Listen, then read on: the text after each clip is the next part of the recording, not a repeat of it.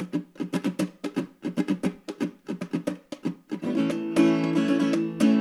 think we've heard of that before. Stranger stories every day. Wonder what tomorrow's gonna bring. So listen, friends, we'll blow your mind with the finest nonsense we could find. Might be true, and that's the weirdest thing. Hello. Jeez Louise. That was too much. That was a trial. Hello. Hello. Welcome back to the Weirdest Thing podcast. Yes. I'm your host, Scotty Milder. Yes, and I am also your host, Amelia Ampuero, and we're here to tell you about the weird, strange, incredible, awful things we find on the internet. Yeah. Sounds like you may be in the awful camp this week. So. I'm a little bit in the awful camp. I'm a little bit in the bummer camp this week. Yeah, mine is like a little split, a little splitsville on mine. Okay. But we're gonna, so because you announced before we started that you're in the your story is, I guess, a bit of a bummer. So yeah, we talked last time about how, since we're in award season, we're gonna be kind of spending the next few episodes kind of touching base on movie stuff. Yes. And I think we're gonna do that at the end of the episode, because it sounds like we might need a little bit of a palate cleanser. Yeah, we need that, dollop of sorbet to kind of move away from mine. Although one of the movies I'm going to talk about that I recently saw, well, actually two of the movies. Both of the movies are bummers, but I don't think us talking about them. Yeah, but I'm also going to talk about Barbie, so that'll. Yeah, there we go. But yeah, so I guess I'm starting this week, so I'll go ahead and dive in. Beautiful. So I'm going to give a little bit of a setup, and then actually the way I'm telling my story this week's a little different, but I'm going to give the setup first. So let me just put it this way. So if you were to talk to like a real like punk rock music nerd, like a musicologist, so about what bands from the 1970s like really set the stage, like created the sound that would become punk rock. Oh. They would tell you like, well, clearly like the MC5. Or Iggy and the Stooges. Okay. But like someone who's like in the know would be like, well, also like the band Death. Okay. Like clearly Death. Now if you were to talk to like a real headbanger from like the 1980s, like what band invented death metal? They'd be like, well, obviously Death. Okay. And you'd be like, well, how does that make sense? Well, the thing is, I'm talking about two different bands. So this week I'm actually talking about two different bands called Death. Fantastic. And in the interest of actually kind of keeping this a little on the short side, I'm actually going to do two movie reviews. So I only have three sources this week. Okay. I'm going to talk about two different documentaries about two different bands called Death. Beautiful. So the first, the documentary is called A Band Called Death. It's directed by Mark Christopher Covino and Jeff Howlett. It's from 2012. It's from Drafthouse Films. And the second is Death by Metal, directed by Philippe Belalcazar from 2016, and that's from Mental Pictures. And then I just kind of fill in some details from Wikipedia. Beautiful. So like I said, I'm going to kind of approach this a little different. I'm not going to like get real hung up on like dates and like details. Like if you guys really want to like get into the weeds about these bands, there's a lot of information out there. I'm going to kind of just do a generalized overview of the bands. But I'm really going to talk about these documentaries. Cool. Okay, so a band called Death. Death were composed of three brothers from Detroit, Michigan. They formed in 1971. The brothers were David Hackney on guitar, Bobby Hackney on bass and vocals, and Dennis Hackney on drums. Interesting thing about these, they were from Detroit. Detroit, obviously. Detroit, 1971. What music do you associate with Detroit in the 1970s? 1970s is hard. I hear Detroit and I think Motown. But right? that Motown was a little bit earlier, right? Yeah, but we're still basically in the Motown. In that, you're thinking of like the Jackson 5. And right? Yeah. Absolutely. What's interesting is the Hackney brothers were black. Okay. But they were not doing Motown. Fantastic. They were doing raw garage punk. Beautiful. Like proto-punk, before punk was punk. But they were like a straight up rock and roll band. The leader of the band was David Hackney. He was the third of four brothers. Their oldest brother, Earl, was like not in the band. Okay. I what just was wonder if he was like, I want to be in your band, guys. well, what's great about the documentary? So the documentary is fantastic. This is Okay. one of the best music documentaries you're ever going to see. I talked about Sixto Rodriguez last year Mm-hmm. and Searching for Sugar Man. Like this is tonally, this is very much in that kind of similar vein. Okay. The thing about that just really struck me about this documentary is like the warmth of this family. Okay. It starts with so, and I'm spoiler alert, David Hackney, he was the leader of the band. He has passed away. Okay. But Bobby and Dennis, they're still living, and it starts with the two of them kind of like back in their old neighborhood. They're talking. I didn't write down who they were, but like a couple members of their family, and they're just kind of standing around joking, like, "I remember that band we had, Death," and they're like, "Oh my god, you guys were so loud." And like Yes. you see them talking to their mom, who at the time, at one point in the documentary, she does pass away. She was elderly, but like Oh, yeah. you see them talking to her, and you just see this family just loves each other. They talk about how like their dad was a Baptist preacher. He was also Mm. like an electrical lineman, Wow. but like their parents like introduced them to music. They talk about how their dad like sat them down one day and like made them watch the Beatles like on the Sullivan Show, and how they were always like their parents were like dancing to Aretha Franklin like in the Oh, living room and man. stuff, and like how their parents just like supported them and supported Hmm. their music. And how I think they said there was, I'm trying to remember, I didn't, like I said, I didn't write down a lot of notes this time. I'm just kind of going off of having watched the documentary, but like at some point I think there was an accident or something, and so they came by some money, Okay. and the parents are like, "All right, what do you guys want?" And the brothers were like, "Take us to the music store." So they went, and like Dennis was like, "I want the drums," and both like David and Bobby were like, "We want guitars." So Okay. they like they went, and they were all like teenagers at the time. And their first band, it was called Rockfire Funk Express. Yes. And I think it was Bobby, who is the bassist and vocalist from the band. He was like, we didn't really know, like, did we want to be like a rock band? Did we want to be a funk band? Like, we were still Hmm. kind of figuring it out. But then, like, David saw The Who and was Ah. like, that's what we're going to do. Hmm. So it's like they talk about how they set up and they were practicing in their bedroom, and like they turned the amplifier to like point out the window, basically just to blast out the neighborhood.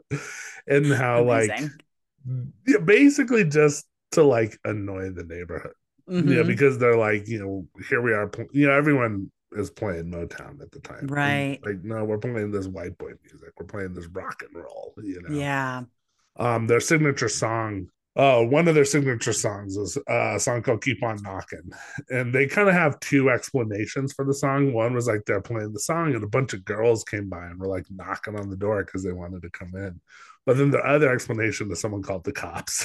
The cops were knocking. Basically turned that down.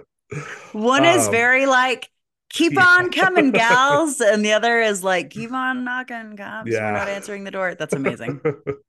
But what's Amazing. great is like the thing is like, and you hear because they had like an 8-track like tape player, and you Hmm. hear them like developing their sound, and particularly David is like really developing this fast kind of buzzsaw guitar sound. And this is Hmm. before punk. Like again, like he's really going off of like Pete Townsend from The Who. Hmm. And I think at one point he had a quote where he was like, if I can like learn to play chords like Pete Townsend and like solo like Jimi Hendrix, he's like, I'll be the perfect guitar player. And like Mm. that was his goal. Okay. So they're like, they're really learning to be this band together, and their parents are totally supportive, even and this struck me as like maybe the difference between like the black church and the white church. Mm. Because like I've talked about like my mom's family where they were Baptists. I Hmm. don't think this would have flown in my mom's family. Mm. But Yeah. like Yeah. they talk about like how like their mom, she let them like just blast out the neighborhood, but it was like between 3 and 6, this is your time to like, after 6, it's like, okay, you're done, Right. Right. but you see them like, and you hear it through like the tape, these like old like eight track tape recordings. Like you hear them really becoming this really tight, good band. Mm-hmm. And then at one point, I think they were still going by Rockfire Funk Express. I don't even think they like had a gig or anything. But at one point, I think it's Bobby says like, well, I think both Bobby and Dennis kind of talk about this, where they come home and like David is like, oh no, sorry, I'm lying. So unfortunately, their father died. He was Okay. killed in an accident. Mm. And they talk about basically because, like I said, he was a lineman, like an electrical lineman, and Right, there was right, this right. freak accident where they were up doing something on an electrical line, and the person he was working with like accidentally shocked himself, and his father was like trying to rush him to the hospital, and they ended up getting hit by a drunk driver. Ugh, And their okay. father was killed instantly. And this, Mm. like, obviously was traumatic because it sounds like they were just this incredibly close family. Yeah. This was like deeply traumatic for the entire family. And everyone said like it was especially traumatic for David. And so one day the two brothers, Bobby and Dennis, come home and David's like, I got an idea for the name for the band. And they're like, and he was like so excited. They're like, what is it? What is it? He's like, Death. And they're like, and he had this whole like spiritual kind of reason for it. It's like death is just Yeah. like a thing. It's like death is just like birth and like, you know. Yeah. But he was like adamant, like that's the name of the band is Death. So they recorded some demos and they took it. They talk about how they opened the yellow pages to like the music section Mm-hmm. and like taped it to the wall or like thumbtacked it to the wall and he took a dart and threw it at the yellow pages and he hit the section for Groovesville Records. He's like, that's where we're going. Okay. Grisville Records was owned by a producer, a guy named Don Davis, who was like really well known. He had worked with like artists like Aretha Franklin and the Dramatics. He's a Motown guy. Okay. But they took their demos into Grisville. And like, this is not the type of music that Grisville is known for. But I didn't write down the name of the guy, but he was the guy. It sounds like he was like the executive who worked under Don Davis. I think it was Brian something was his name. And he Okay. listened. He's like, "This is amazing stuff." He's like, "I want to book you guys, and we're going to get you in here and like really record some like professional demos." And he got them in. He booked them time in their actual studio, and they essentially recorded an album. And they took it to Don Davis, and Don Davis was like, "Are you crazy? We can't release this." Mm. It was like, "We can't put out an album by a band named Death. Like nobody's going to buy this." Okay.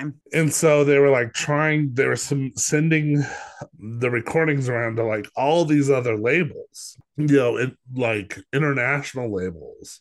They sent it to Clive Davis at Columbia, and they were getting either just straight up rejections from people who wouldn't even listen to it, being like, "We're not gonna put out an album by a band named Death." Okay. Or like Clive Davis was like, "This is great. We want to sign them. We'll give them $20,000. They have to change the name."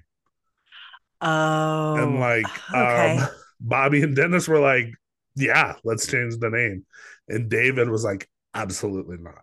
And basically it was like, tell Clive Davis to go to hell. And this is Clive Davis, Wow. like from Columbia Records. Like Yeah. and Bobby and Dennis, like they talk about it in the documentary. They're like, we had this like philosophy in the family, is like, back up your brother, back up your brother. So publicly they're like, we backed up our brother. Privately, we had a big old fight about it. But David was like the leader of the band. It was his vision, and he was like, at that point he was mad at us, But he was like, no, we're not. He had this vision for what the band was, what it meant. He would not change the name. So like finally Roosevelt was like, we're gonna release you guys. We can't do anything with this. Mm. And David was like, cool. Can we at least have our masters? Which is like, I mean, I don't know if you remember the whole Taylor Swift controversy from a couple, like no one Yeah. ever gives the masters back. Yeah. But this Brian guy who worked for Don Davis was like, yeah, we'll give you your masters. Because he believed in them so much. He's like, that's the least we can do is give you your masters. Yeah. So they were able to like do a pressing of like a single vinyl Okay. single of two songs. It was the songs Politicians in My Eyes and Keep on Knocking, of like 500 copies. And they were trying to get it out. They were sending it to radio stations and they were getting some airplay, but it was like real sporadic. It was in just Mm, around Detroit, okay.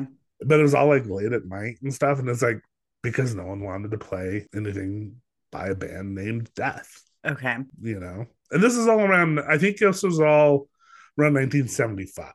So this is like before the remote. This is like, you know, the MC5 was a thing. Iggy and the Stooges were already kind of a thing. Hmm. But the Ramones hadn't hit. Punk was like a year or two away from like, you know, so like in a couple years, you're going to have like bands like The Germs, The Farts, the, you know, like, Right. you know, like in a year or two, it's actually not going to be that. You probably wouldn't have been that big of a deal. But at this Right. time, people are like, no, a band named Death, like, no, we're not going to do it. It Yeah. was just this anchor around their neck. Like they could not. And frankly, probably the fact that they were black didn't help. Like Okay. the documentary kind of only touches on it, but it's like you have to imagine that there was some racism involved. You know, this I is mean, even just like, not just, but even a thing of like, who do we sell this music to? right. You know what I mean? Because it's a thing of like, Yeah. this isn't quote unquote black music. Right. So, Now there and were other like what's interesting is, and I didn't go deeply into it, but like there are some other like Detroit garage bands at the time. Like there's a band called the Dirt Bombs that are kind of similar. That like I think they're a mixed race band, but I know they had a black lead singer. okay. That were also kind of a proto punk band. So it's not like it wasn't unheard of. But I mean, even now, Mm-hmm. if you're white, you can travel across a lot of genres. If you Yes, are of a specific ethno or racial group, it's like, no, you have to do that kind of music. exactly. Yeah, no, that's that. Well, I'm going to talk about that here in a second. That's very much the case, Yeah. and I think that was, you know, I think the fact that they're black and the fact that they had this name Death was Yeah. certainly, it just wasn't helping them. So they finally got to this point where they were like, you know, they just weren't getting anywhere. They had a cousin who was like, why don't you come stay with me in New England, like have a change of scenery? And they talk about like they didn't even really know what that meant. They were like, New England, like what'd you do with the old England, you know? But like basically they moved to Burlington, Vermont, Okay. and they were there for a while. They were still trying to keep the band name, they're the band going. So they walked around Burlington, Vermont with like a bunch of band posters that just said Death with a triangle. And I won't go into it, but like the triangle is like the symbol for the band, and it's part of the whole spiritual meaning of the band. Yeah. So they're going to Burlington, Vermont, like tape or stapling up all these like posters that just say Death to telephone poles. And like the cops are coming right behind them and ripping them down because they're Yeah. like, they think it's a street gang. And so they go to Who them. made flyers? Yeah, exactly. Yeah, exactly. And so Yep. they go to the band and they're like, we don't have street gangs here, and this is a nice town, blah blah blah. And they're like, we're not a street gang. We're like a band. This is our musical band. And they're like, well, you better change that name. We're not. And they're like, oh my god, the name again, Jesus Christ. Yeah. So like they ended up finally changing the name. I think they were like they became the Fourth Foundation at some point. Okay. And one thing about them is they were always like very much like rooted in actually their religion. Now, in the lyrics to Death, like the music Death, the band Death, it's not super obvious. But like I said, it was like David Hackney had this kind of spiritual idea of what it meant and everything. Well, when they Hmm. became the Fourth Foundation, it was like loud kind of punk music, but with like almost like gospel lyrics. But Okay. then it became like, we like the music, but take the preaching out of the music. Ugh. And they were like, we can't fucking win. Okay. Yeah. Like, so David, he just got super discouraged. He was homesick for Detroit, Mm. and he was like, I'm out of here. And he wanted to move back. But at this point, Bobby was married. I think he had a kid on the way Oh, wow. in Okay. Burlington. They were like, you know, they were kind of ready to just, I think Bobby and Dennis were kind of ready to just move on. And they're like, we like our life here. We don't want to go back to Detroit. David, it sounds like, kind of felt betrayed by that. Mm. So he went back to Detroit. Bobby and Dennis stayed. they ended up starting a reggae band called Lamb's Bread. And it's funny because at one point you see them, they're on stage performing probably in Burlington, and they're performing this song called, I think it's like Fire Up That Ganja. And then it cuts to like all these like white, like Burlington hippies like dancing. And it's like, yeah, I guess you guys found your niche. Like, Yep. and it's Yep. like good. I mean, they were good. They're a good reggae band. Like, Yeah. but it's like I guess David felt like pretty betrayed that they were like abandoned rock and roll. So he went back. He ended up getting married, and it sounds like he had a happy marriage to his wife. They interviewed his wife a little bit, but he did develop a drinking problem.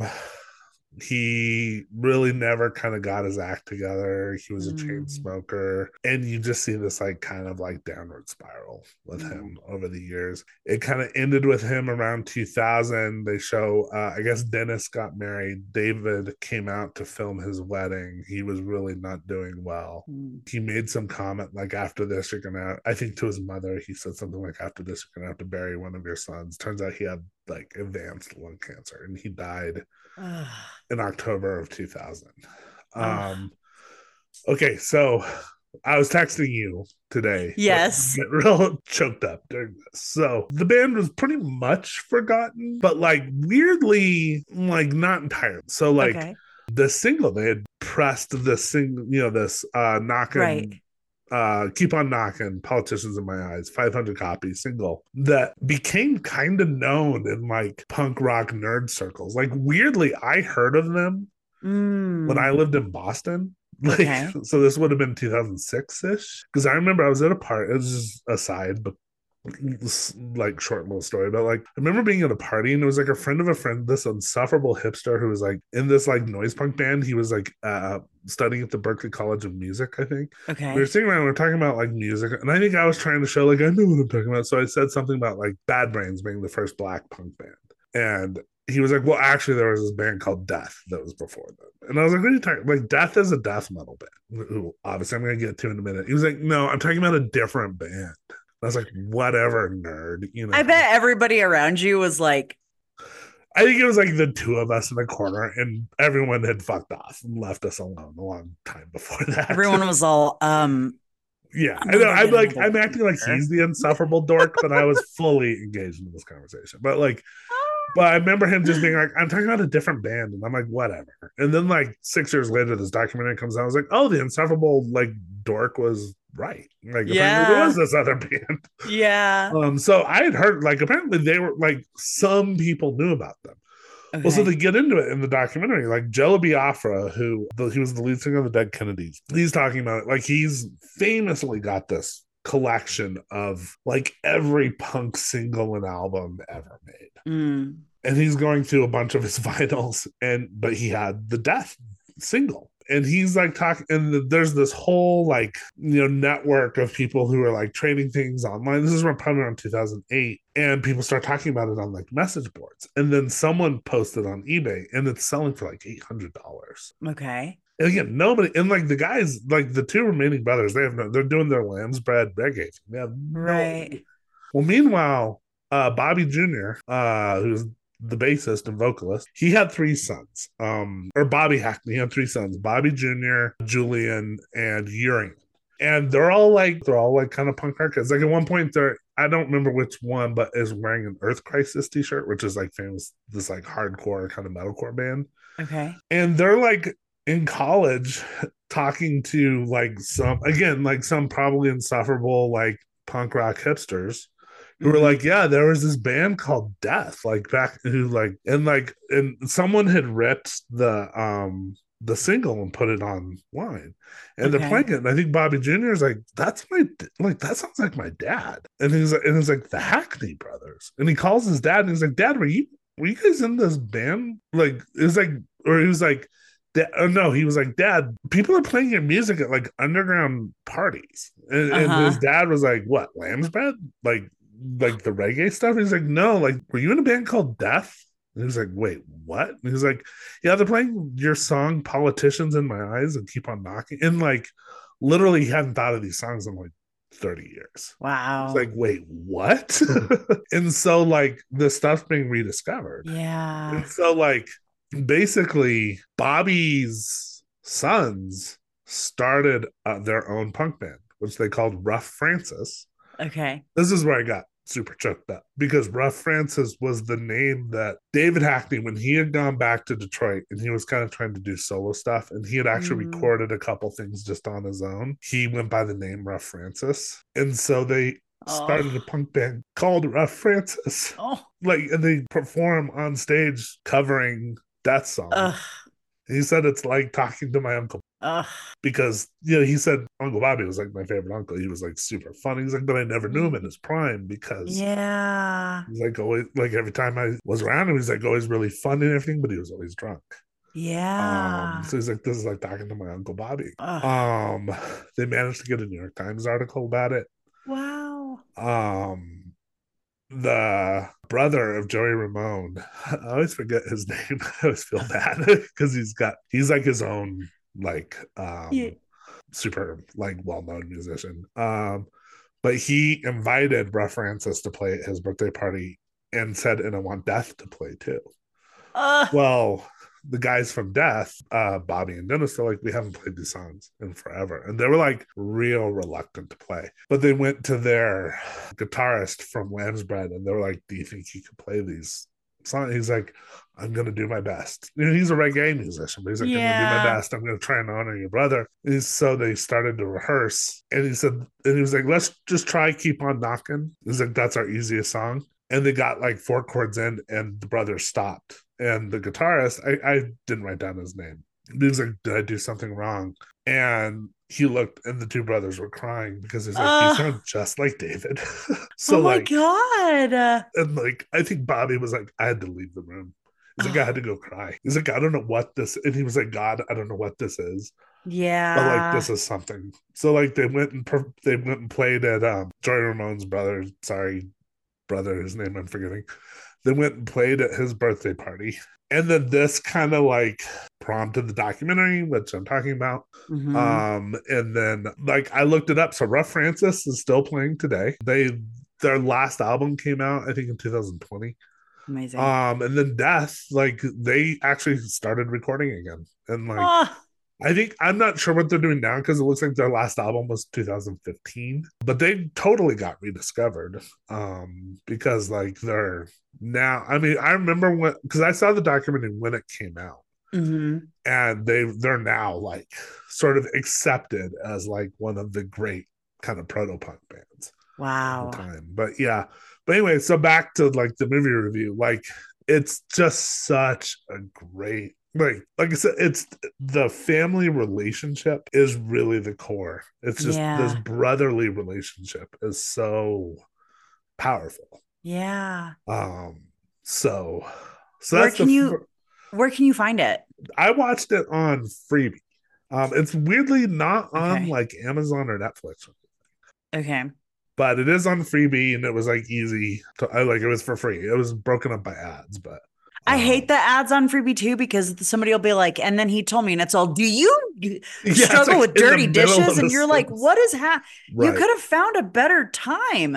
Yeah, But amazing. Good to know it's there. yeah.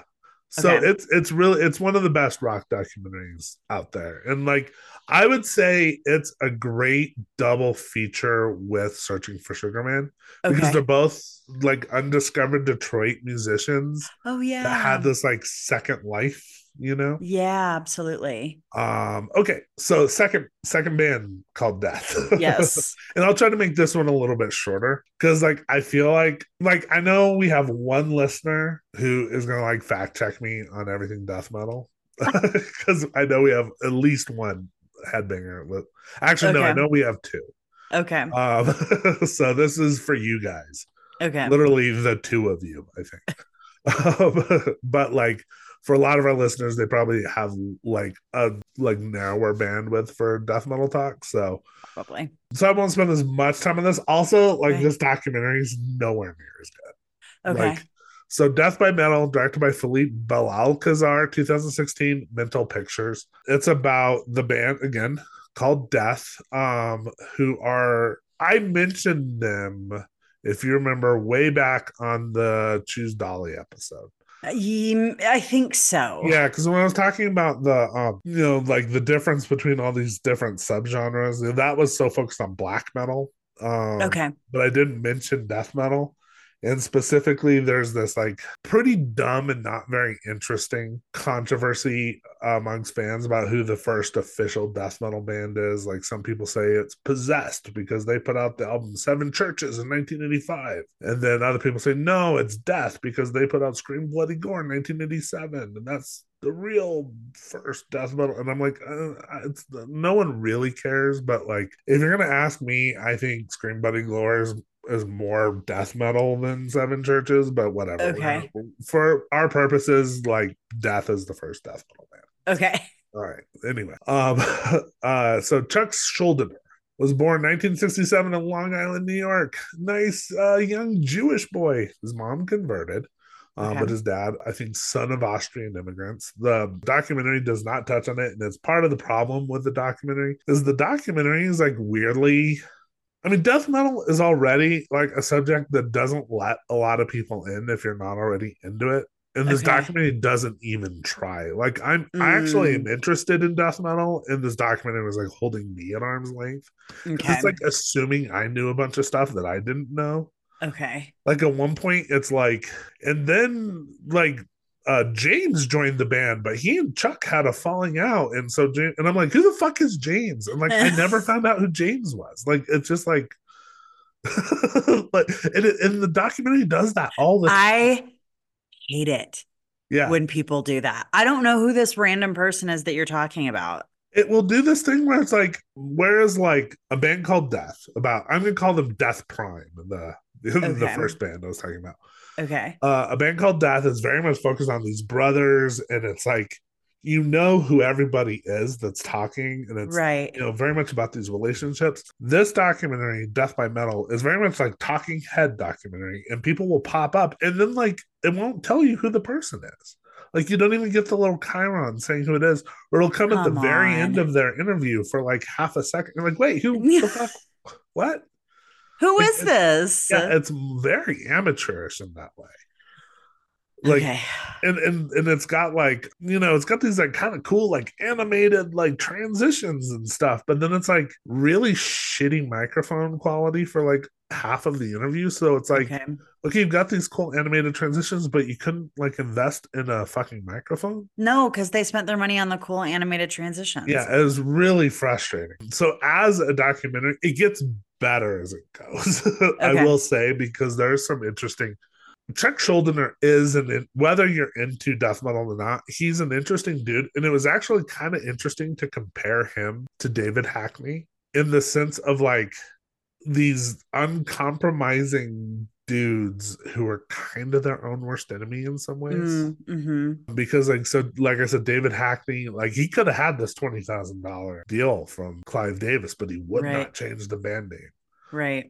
And one interesting thing is like I said, back to the first documentary, the brothers are talking about like we wanted to change the name and we had this fight with them about it, blah blah blah.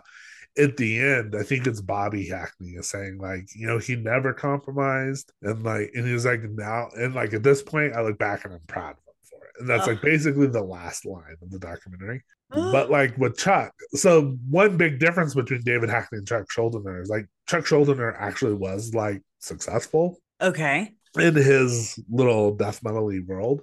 Okay. So, like I said, he was born in Long Island, New York. His family moved to Florida when he was one. He was originally like inspired by like Black Sabbath, Judas Priest, but then he got super into like thrash metal, like Slayer and King Diamond and all those bands, right? Okay. He formed his first band, Mantis, in 1983 when he was 16. And then he moved when he was, let's see, 1986, so he would have been 19. He moved to Toronto to join Slaughter, the thrash band, not the hair band. Okay. And then very quickly moved back to Florida to form Death. But like this is again like super confusing. Like the documentary just like blows through all of this. It's just like it mentions Slaughter one time, and then it's like he moved back to. Then he was in Florida, but then all of a sudden he's in California, but then he's back in, and I'm just like, wait, where is he? Like, what the fuck? It's just What's like happening? what's Okay. happening. It has no context for, and then it's like, and then he invented death metal, and then it's just like go, and it has no context for what death metal is or like how it's different than other things. Okay. So, like, again, not that anyone other than these two fans that I know are listening care, but like, what constitutes death metal? Like, what qualifies something as death metal? Well, death metal is like known for it's like generally two guitarists, low tuning, super heavy distortion. It's characterized by double bass drum blast beats, so it's like like super fast Okay. drumming, guttural and or shrieking vocals. So this is the Okay. death growl. This is the Cookie Monster vocals, right? Right. And then often horror satanic themed lyrics. Now, like, we're not gonna. I'm not gonna focus too much on that. But like, part of what's interesting about Chuck Schuldiner is like he kind of was part of what set the template for that, and then he very quickly, like, I talk about my breakup with death metal all the time. I'm not gonna go through the Yep. story again, but everyone has heard my like fucking the shit of the dead story. Yes. Well, like Chuck Schuldiner, his first album was called Scream Bloody Gore. So like he was kind of he started off in the kind of fucking the shit of the dead kind of territory of like, and he like was part of this what was called the Florida death metal movement, which was like all the bands like Cannibal Corpse, Obituary, Deicide, like all these bands that are known as like the Florida death metal, American death metal movement. Okay. Again, the documentary covers none of this. Okay. Great. Like, just you're just like no context for any of this. Like in Super. interviews, like half of these guys, but again, it doesn't tell you who they are. Just like here's another beardo guy in a leather jacket. Okay, cool, great. Okay. Who's like, yeah, Chuck was really difficult to work with, and then it like moves on to the next guy. But like, what was interesting about Chuck Schuldiner, and this is where it gets where the documentary does get more interesting, is that, Scream Bloody Gore came out in 1987. When we're talking about all these like bands like Obituary, Cannibal Corpse, this like the wave of death metal bands that, are sort of super popular, like what I remember from high school. This is like 89 to maybe 92. Okay. So he was a couple years ahead of that. That's why they call him the godfather of American death metal, because he kind of kicked off this Florida wave. Okay. But by the time all this was going on, he had already moved on. His next album was called Leprosy. It was 1988. Then he put out an album called Spiritual Healing in 1990, where he's already moving beyond the like fucking the shit of the dead stuff. Okay. One thing that's like famous about Chuck Schuldiner is that he couldn't keep a band together. He was just constantly firing people. Because Okay. or like having falling outs with people like this mysterious James, who like I never found Right. out who it was. But he was apparently just really difficult to work with. He couldn't finish a tour. This was Mm. like where the documentary starts getting interesting, because this is where I say it starts showing that he was kind of as both like an uncompromising artistic visionary, if you want, like if you have any respect for the genre at all. He did have an artistic vision Mm-hmm. and wouldn't compromise, and was like constantly looking to evolve, Okay. and also was kind of his own worst enemy. So like he would go on these tours, would have some sort of, at some point someone describes him where they're just like, he was just wound a little too tight. So like he would just have these like blow ups with people. And like at one point, I think it's this Spiritual Healing tour, which is his third album, he has a big falling out with, like, he's supposed to go on tour with the band Creator, which is a German band. Okay. It's supposed to be this big European tour, and he just freaks out, decides not to go. They're literally going to his house to get him to sign the contract for the tour, and like the rest of the band, and they're, I think, interviewing the drummer from the band at the time. Like everyone in the interview was like a former band member, because he Right. fired everyone at some point. And the guy's like, we were knocking on the door and we could see the blind go down, and he's looking out at us, and then he just wouldn't answer the door. And so finally they were like, they essentially signed the contract for like the rest of the band to go on tour, and he just Uh-huh. stayed behind. But then called like 2 weeks later, was like, no, I'm ready to go on tour now. But they're like, no, fuck you, like you fucked everyone Whoa. over. Yeah. And like the band Creator, who was like the biggest band in Europe at the time, were like, no, we don't want you, because you like caused all these problems. So Yeah. then he fires everyone in the band at that point, because they betrayed him. And like, but they were like, yeah, fuck you, we don't want to deal with him anymore. And this is just like this Right. constant story with him. But then after that, this is the other like kind of interesting part of the story, is his next album, which came out in 1991, Human.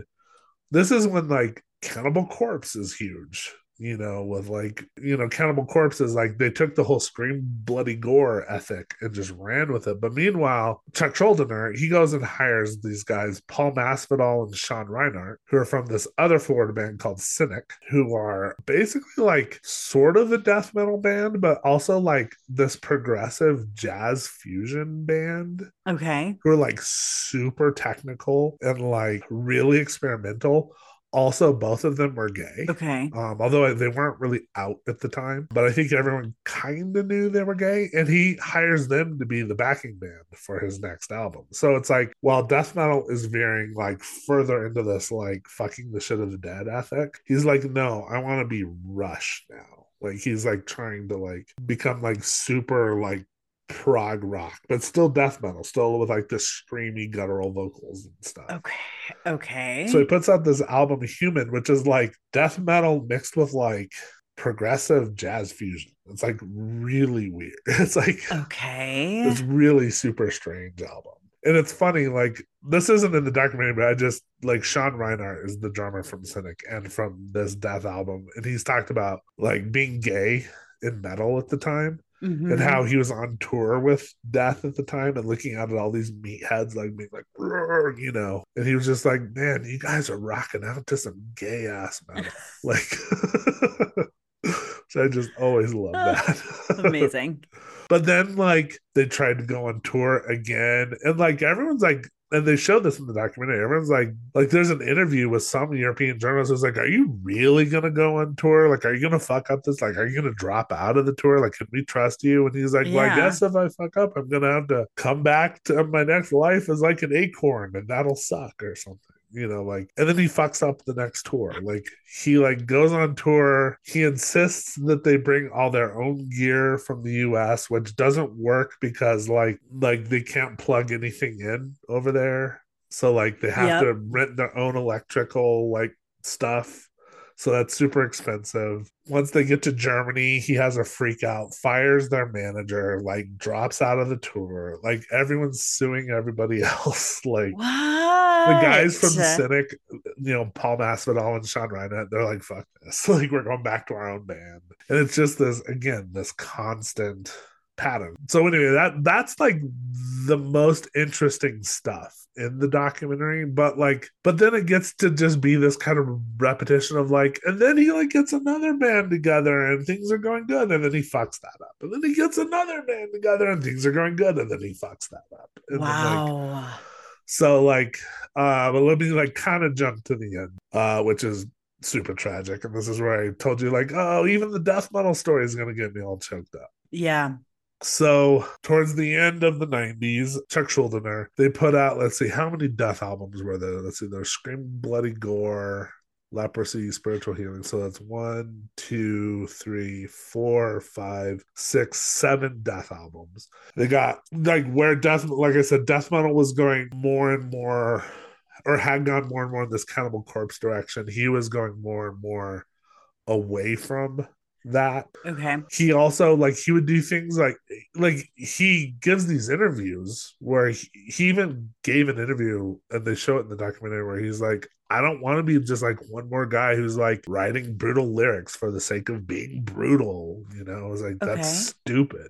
Why would I do that? That's idiocy. He gives an interview on Headbangers Ball where he's wearing a t-shirt that's just like got kittens on it, because he's just like, he's like, I don't, and everyone's like, Chuck Schuldiner is the only guy who would have had the balls to do that. Like, Okay. because he was just like such a contrarian. Right. Right. So finally, I think it's on their last album, The Sound of Perseverance, came out in '98. The record label like packaged it. They put it out there as in an advertisement with like 5 other death metal albums. And he like called the record label up and he was like, fuck you, I told you not to do this. Like, I'm gonna break up the band before I let you like fucking just market me as just another death metal band. And that's what he did. So he broke up the band. He started a new band called Control Denied, which was essentially like a progressive metal band.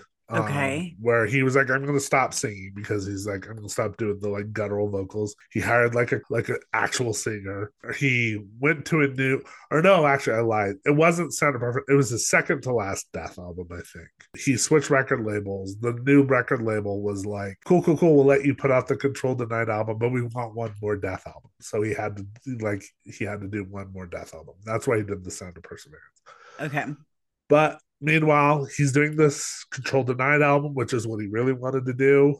But he's getting like neck pains. And he's like, starts asking people, like, do you know anything about acupuncture? And they're like, we're a bunch of death metal dudes. What do we know about acupuncture? I mean, more than anybody, you all should know about acupuncture. Yeah, you should, but they don't, right? So he goes to an acupuncturist and they like, I think she like pokes him with a needle and he like spasms. So she's like, go get an MRI. Yeah. So he goes and gets an MRI. He's diagnosed immediately with what's called pontine glioma, which is a brain cancer, essentially on his 32nd birthday. Ugh. So he doesn't give up. They're recording the Control Denied album. He's got his friend Steve DiGiorgio, who's like one of the only people from Death who I think he like didn't constantly fire. I think he had done a few Death albums.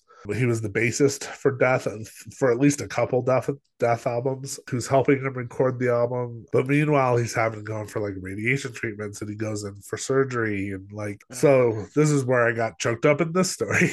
Yeah. So he had to go to New York, I think, for surgery. And he called Steve DiGiorgio. He's like, I need you to come in and record your bass parts. And Steve DiGiorgio's like, well, let me like, really like listen to it and like really like, absorb it. He's like, no, I need you to like we're on a deadline. Like, I need you to come in and like record your shit tomorrow. Yeah. So Steve's like, okay, like cool, I'll do it. I'll figure it out. And he's like basically like coming into a studio, I think in Orlando. Okay. And then so the next day, Chuck calls him. He's like, are you cool to like, you're coming in? And he's like, yeah, I'm on my way. And he's like, okay, well, I'm not going to be there. I'm actually going to be in New York getting radiation treatments. I think that's what he said. I'm getting radiation treatments. And so Steve DiGiorgio is like, okay, well, what am I supposed to do? He's like, so-and-so is going to be there to help me. I think the producer. Or maybe one of the other people in the band is like, he'll be there to help you. I think it wasn't the producer. So Steve DiGiorgio is there. They record. Meanwhile, Chuck Schuldiner is off at NYU Medical Center getting radiation treatments. They record all his parts. They call Chuck Schuldiner and just to check in, and they're like, "Hey, can we play you like what we recorded today?" And Chuck, who's like just gone through radiation treatments, is really weak, really not doing well. Yeah. And he's like, "Yeah, they'll play for me." So he like holds up to the phone, he like holds up the recording of the play, and he says, and we're like sitting there like, oh man, that sounds fucking sick. Like Steve and like the producer are like, oh, that sounds great. They're not hearing anything from Chuck. Okay. So finally they're done with the recording. They're like, so what'd you think? He says there's this like long pause. He says he hears this hiss because it's like a long distance. He was like, I wondered if like the call dropped. He's like, Chuck, are you there? And finally Chuck, like really weak, comes in. He's like, yeah, I'm still here. He's like, are you okay? Like, what'd you think? He's like, that was the best get well present I could have ever had. And so, like, yeah. And so, like, he did kind of recover a little bit for a while, and they managed to get the album out. I think within a year or so, the cancer returned, and Chuck Schuldiner, he died on December 13th, 2001 at 34 years old. And so, the godfather of death metal, Chuck Schuldiner, died like just a little more than a year after David Hackney, like one of the godfathers of proto-punk, died. Wow. 2 bands called Death and the documentaries about them. I would say, like, as documentaries go, like I said, a band called Death is on its own terms very good. Mm-hmm. If you're a fan of death metal and you want to know more about Chuck Schuldiner and you're willing to like put up with the frustration of like, why can't I understand what his mom is saying? Like, why didn't you mic his mother? Like, oh God, it's worth watching Death by Metal, but it is a much more frustrating experience as just a documentary. Oh, there you go. There we go. That's my story. 2 bands called Death. Fantastic. Yep. Okay. So the story that I'm going to cover today, I heard about it, I think right after we started doing this podcast back in 2020. And I really wanted to cover it. And it was like such a fucking bummer that I was like, I You weren't sure. Like I can't bring Yeah. myself, yeah, I can't bring myself to do it. But just a few days ago, some stuff changed. So I'm Ooh, going to tell you the story this time. okay. I'm going to tell it to you now. Trigger warning, the story does deal with violence against women, sexual Mm. assault, suicide, and murder.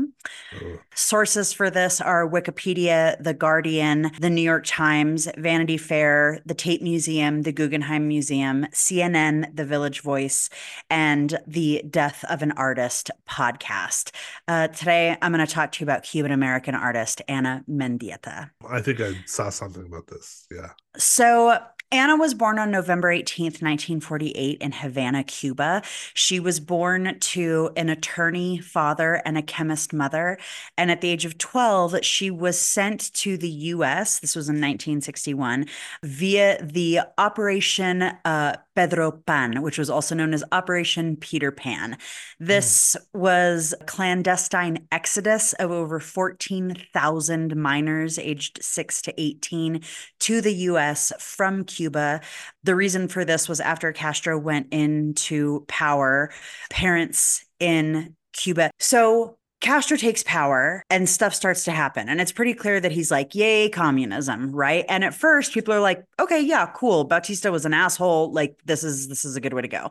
And then this is for like the pro Castro people. And then it Yeah. starts to become clear that like they start seeing that like school age children are doing military drills and like they're being taught to like operate weapons and they're singing these like anti-American songs in school. Yeah. And so these rumors start that he's going to like strip parents' rights away, that he's going to like indoctrinate all of the children into communism, that he's going to send them to the Soviet Union to go to school, all of this stuff. So Catholic Charities, the Catholic Church, and the State Department get together and they're like, let's do Operation Peter Pan. Okay.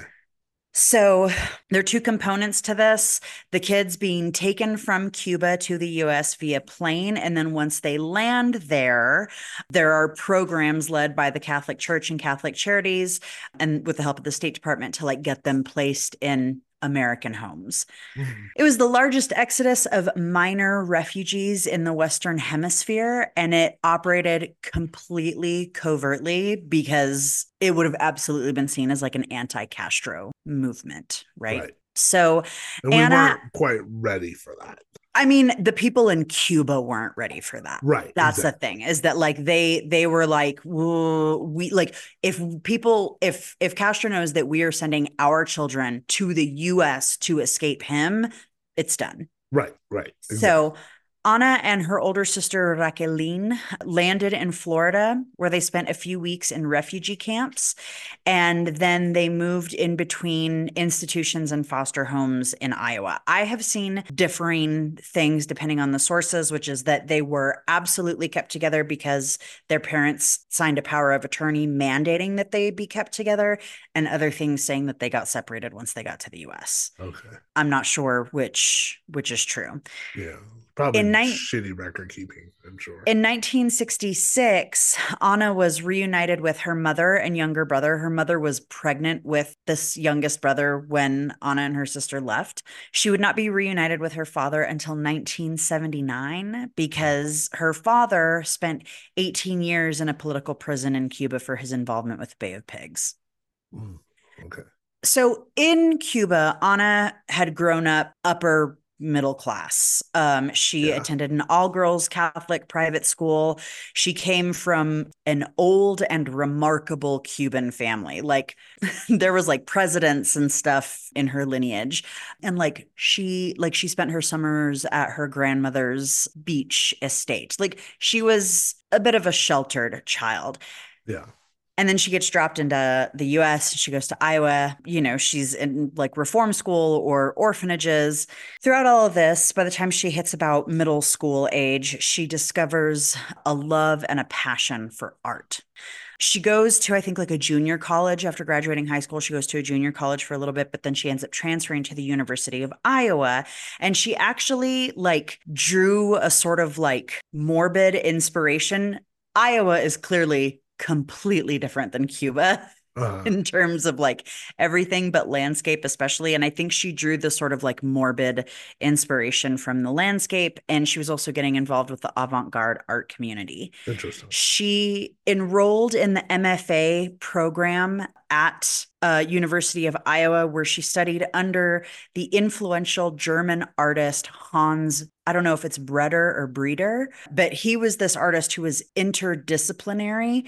So he was like really pushing his students to like, don't just create a piece of art, like work across mediums, Yeah. like Don't limit yourself. Right. fuck with genre. Yeah, don't limit yourself. Of course, during her time in the US, Anna faced racism. She was like she was a brown Cuban woman.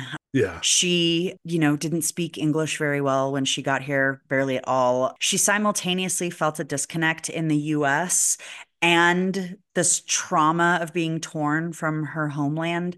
Throughout her career, she would question her identity. She would become very aware of being a woman of color, and her work really pushed at ethnic, sexual, moral, religious, and political boundaries. Mm. Because of all of this, Anna's work is unapologetically feminist, raw, and violent. Mm. I'll talk about that more here in a sec. So in 1973, while she was pursuing her MFA at Iowa, Anna learned of the rape and murder of a nursing student named Sarah Ann Ottens. She was inspired to create a piece that she would call Rape Scene, and it would be remembered as one of her most confrontational and violent works. The piece consisted of an invited audience arriving at Anna's home, where they found the front door ajar. Upon entering, they found Anna bent over and tied to a table, naked from the waist down, Wow. blood dripping down her legs and pooling on the floor. Wow. This is a quote from the Guardian article.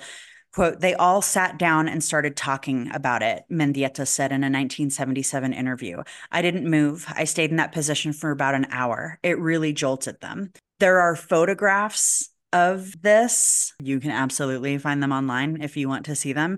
Like the photographs are disturbing in and of Yeah. themselves. So I cannot imagine what the actual Right. in-person thing must have been like. Professor and art historian Kyra Cabañas said this about Rape Scene, quote, her body was the subject and object of the work. She used it to emphasize the societal conditions by which the female body is colonized as the object of male desire and ravaged under masculine aggression.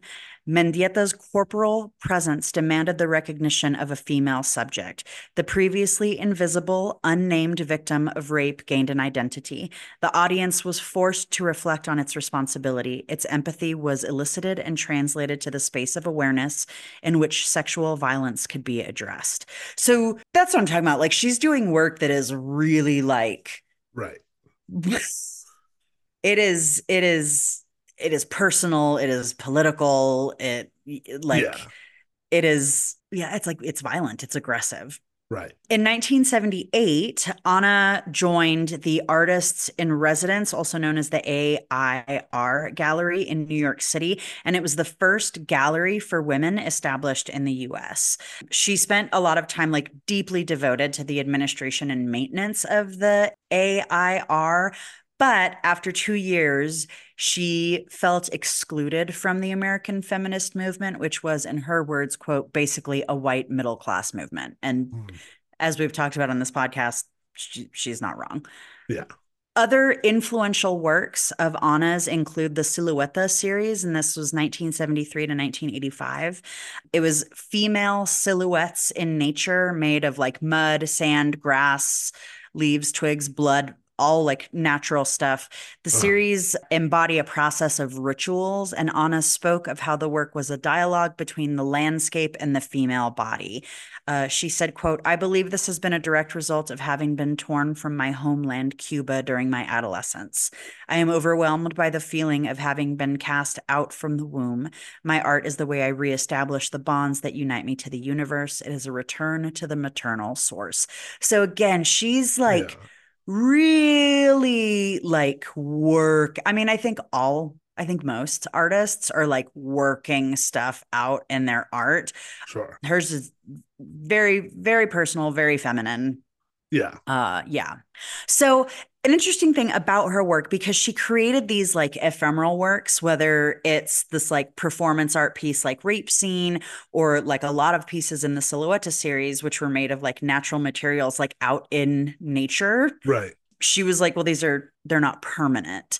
So she would create these works and then have like friends and stuff photograph them. And then the photographs and the videos would be then become like the art that was widely shared. Yeah. Yeah, according to her website, quote, her unique hybrid of form and documentation are fugitive and potent traces of the artist's inscription of her body in the landscape, often transformed by natural elements such as fire and water. It's just like cool stuff. Yeah. She went and did this thing in Cuba, I think like in the late 70s, maybe early 80s, where she like went and found this like secluded cave and she did these like etchings in the cave. And in the podcast, they share a snippet of like people, like art students going back and like finding the etchings and stuff, and that they're like still there, Oh however wow. many years later. Okay, she did another piece called the Moffat Building piece. This was 1973. I can't figure out if I would love her or be like, oh my God, Anna, like bothered by her. She poured cow's blood and viscera in front of her apartment in Iowa City and then documented the people passing by Well, I mean, I'm gonna draw a weird connection between the dudes in my stories and Anna, but like again, talking about these uncompromising artists, and like one thing, probably a little bit less about David Hackney, but I think is very clearly true about Chuck Schuldiner. People say like, dude was just wound a little too tight. Is like I don't know that he was like easy to be around, Yeah. but like that being easy to be around is not necessarily conducive to making great art. So like it's possible Yeah. that you might be like, oh come on, but also like that may be why she was a genius, like Yeah. sometimes you know that may be a necessary component to your personality, to like being confrontational as a person. Sometimes you might need that to be confrontational. I think there was this thing in her that was like, I just don't give a fuck. Yeah, you And it need a was lot of like, like I don't give a fuck. yeah, it was like whether she was like, I'm going to do this like unblinking, unflinching performance art piece about rape, or like pouring out a bunch of cow blood on her front stoop. Like she was like, I don't care. I Right. don't And I care. mean, and again, to draw like a little bit of a base comparison, it's a little bit of like David Hackney being like, I don't give a fuck, Clive Davis. If Yeah. you're offering me $20,000, I'm not going to change the band name. Yeah. It's a little bit of like that. It's a personality trait that sometimes I think might be necessary. Yeah. Yeah. So with this Moffat building piece, she pours out the blood. She, documents people like walking by it. The way it looks, it really looks, and again, you can find pictures of it online. I am not going to share any pictures of her art online. Might be the best. Absolutely go and look for it. You Right. like everything is out there. But the way it's done, it looks like somebody's throat was slit like on the stoop. Yeah. And it's interesting because she's not just doing this piece to be like, this is going to freak people out. She's really like, it's not about the blood. The art is in how people are reacting to it. Yeah. And probably unsurprisingly, people are like curious about it, but like nobody's like, what is this? Like, Uh-huh. what happened? Are people okay? Like, what is this? People are Right. just sort Well, of like, huh, weird, I mean, ew. that's really the statement right there, isn't it? Exactly. Yeah. So she, I think it was like her and maybe her sister or a friend basically like sat in a car with like a Super 8 camera and like filmed people like walking by and looking at it. I think they also took pictures. The film ends when the shopkeeper who was in the space next door comes out and is like, and cleans the blood up. Yeah. The photos that I mentioned of the passersby were also collected and they became the series Untitled People Looking at Blood, Moffat, Iowa. Interesting. Yeah. So, like I said, her work is visceral, it's aggressive. And while it is like not what I would call pretty, Right. like there's nothing in it that I'm like, ooh, I would like to have that in my house. It's absolutely something that everybody should go take a look Well, I at. mean, that it seems like what she's doing is beyond the fucking the shit of the dead mentality of like, Yeah. Yeah. And there's a thought process there that is not just shock value, yeah, I think that's really the thing is that it's not about like, oh, won't it be so funny when we like shock people? I think she was really like working out how she felt about being a Cuban woman in the US Well, in the 70s. and again, it's the if it was just about the blood, "Ooh, let's shock people by dumping a bunch of blood somewhere." It's like, well, that's Alice Cooper or something. Right. But the statement is the fact that people didn't react. Like that's what Yeah. makes it like, okay, now we got to think about this. Yeah.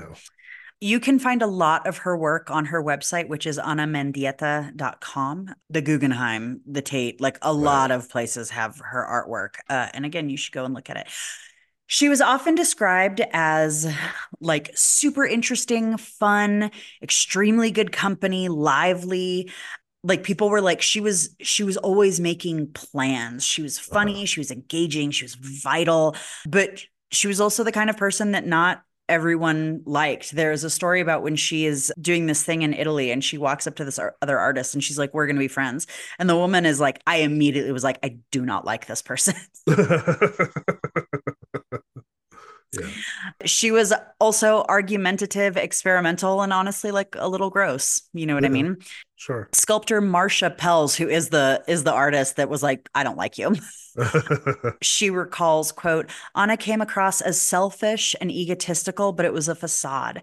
She was really very generous and very vulnerable. She didn't like to be alone. She loved to party, to drink. She was judgmental and honest. She'd bitch. She'd make a stink.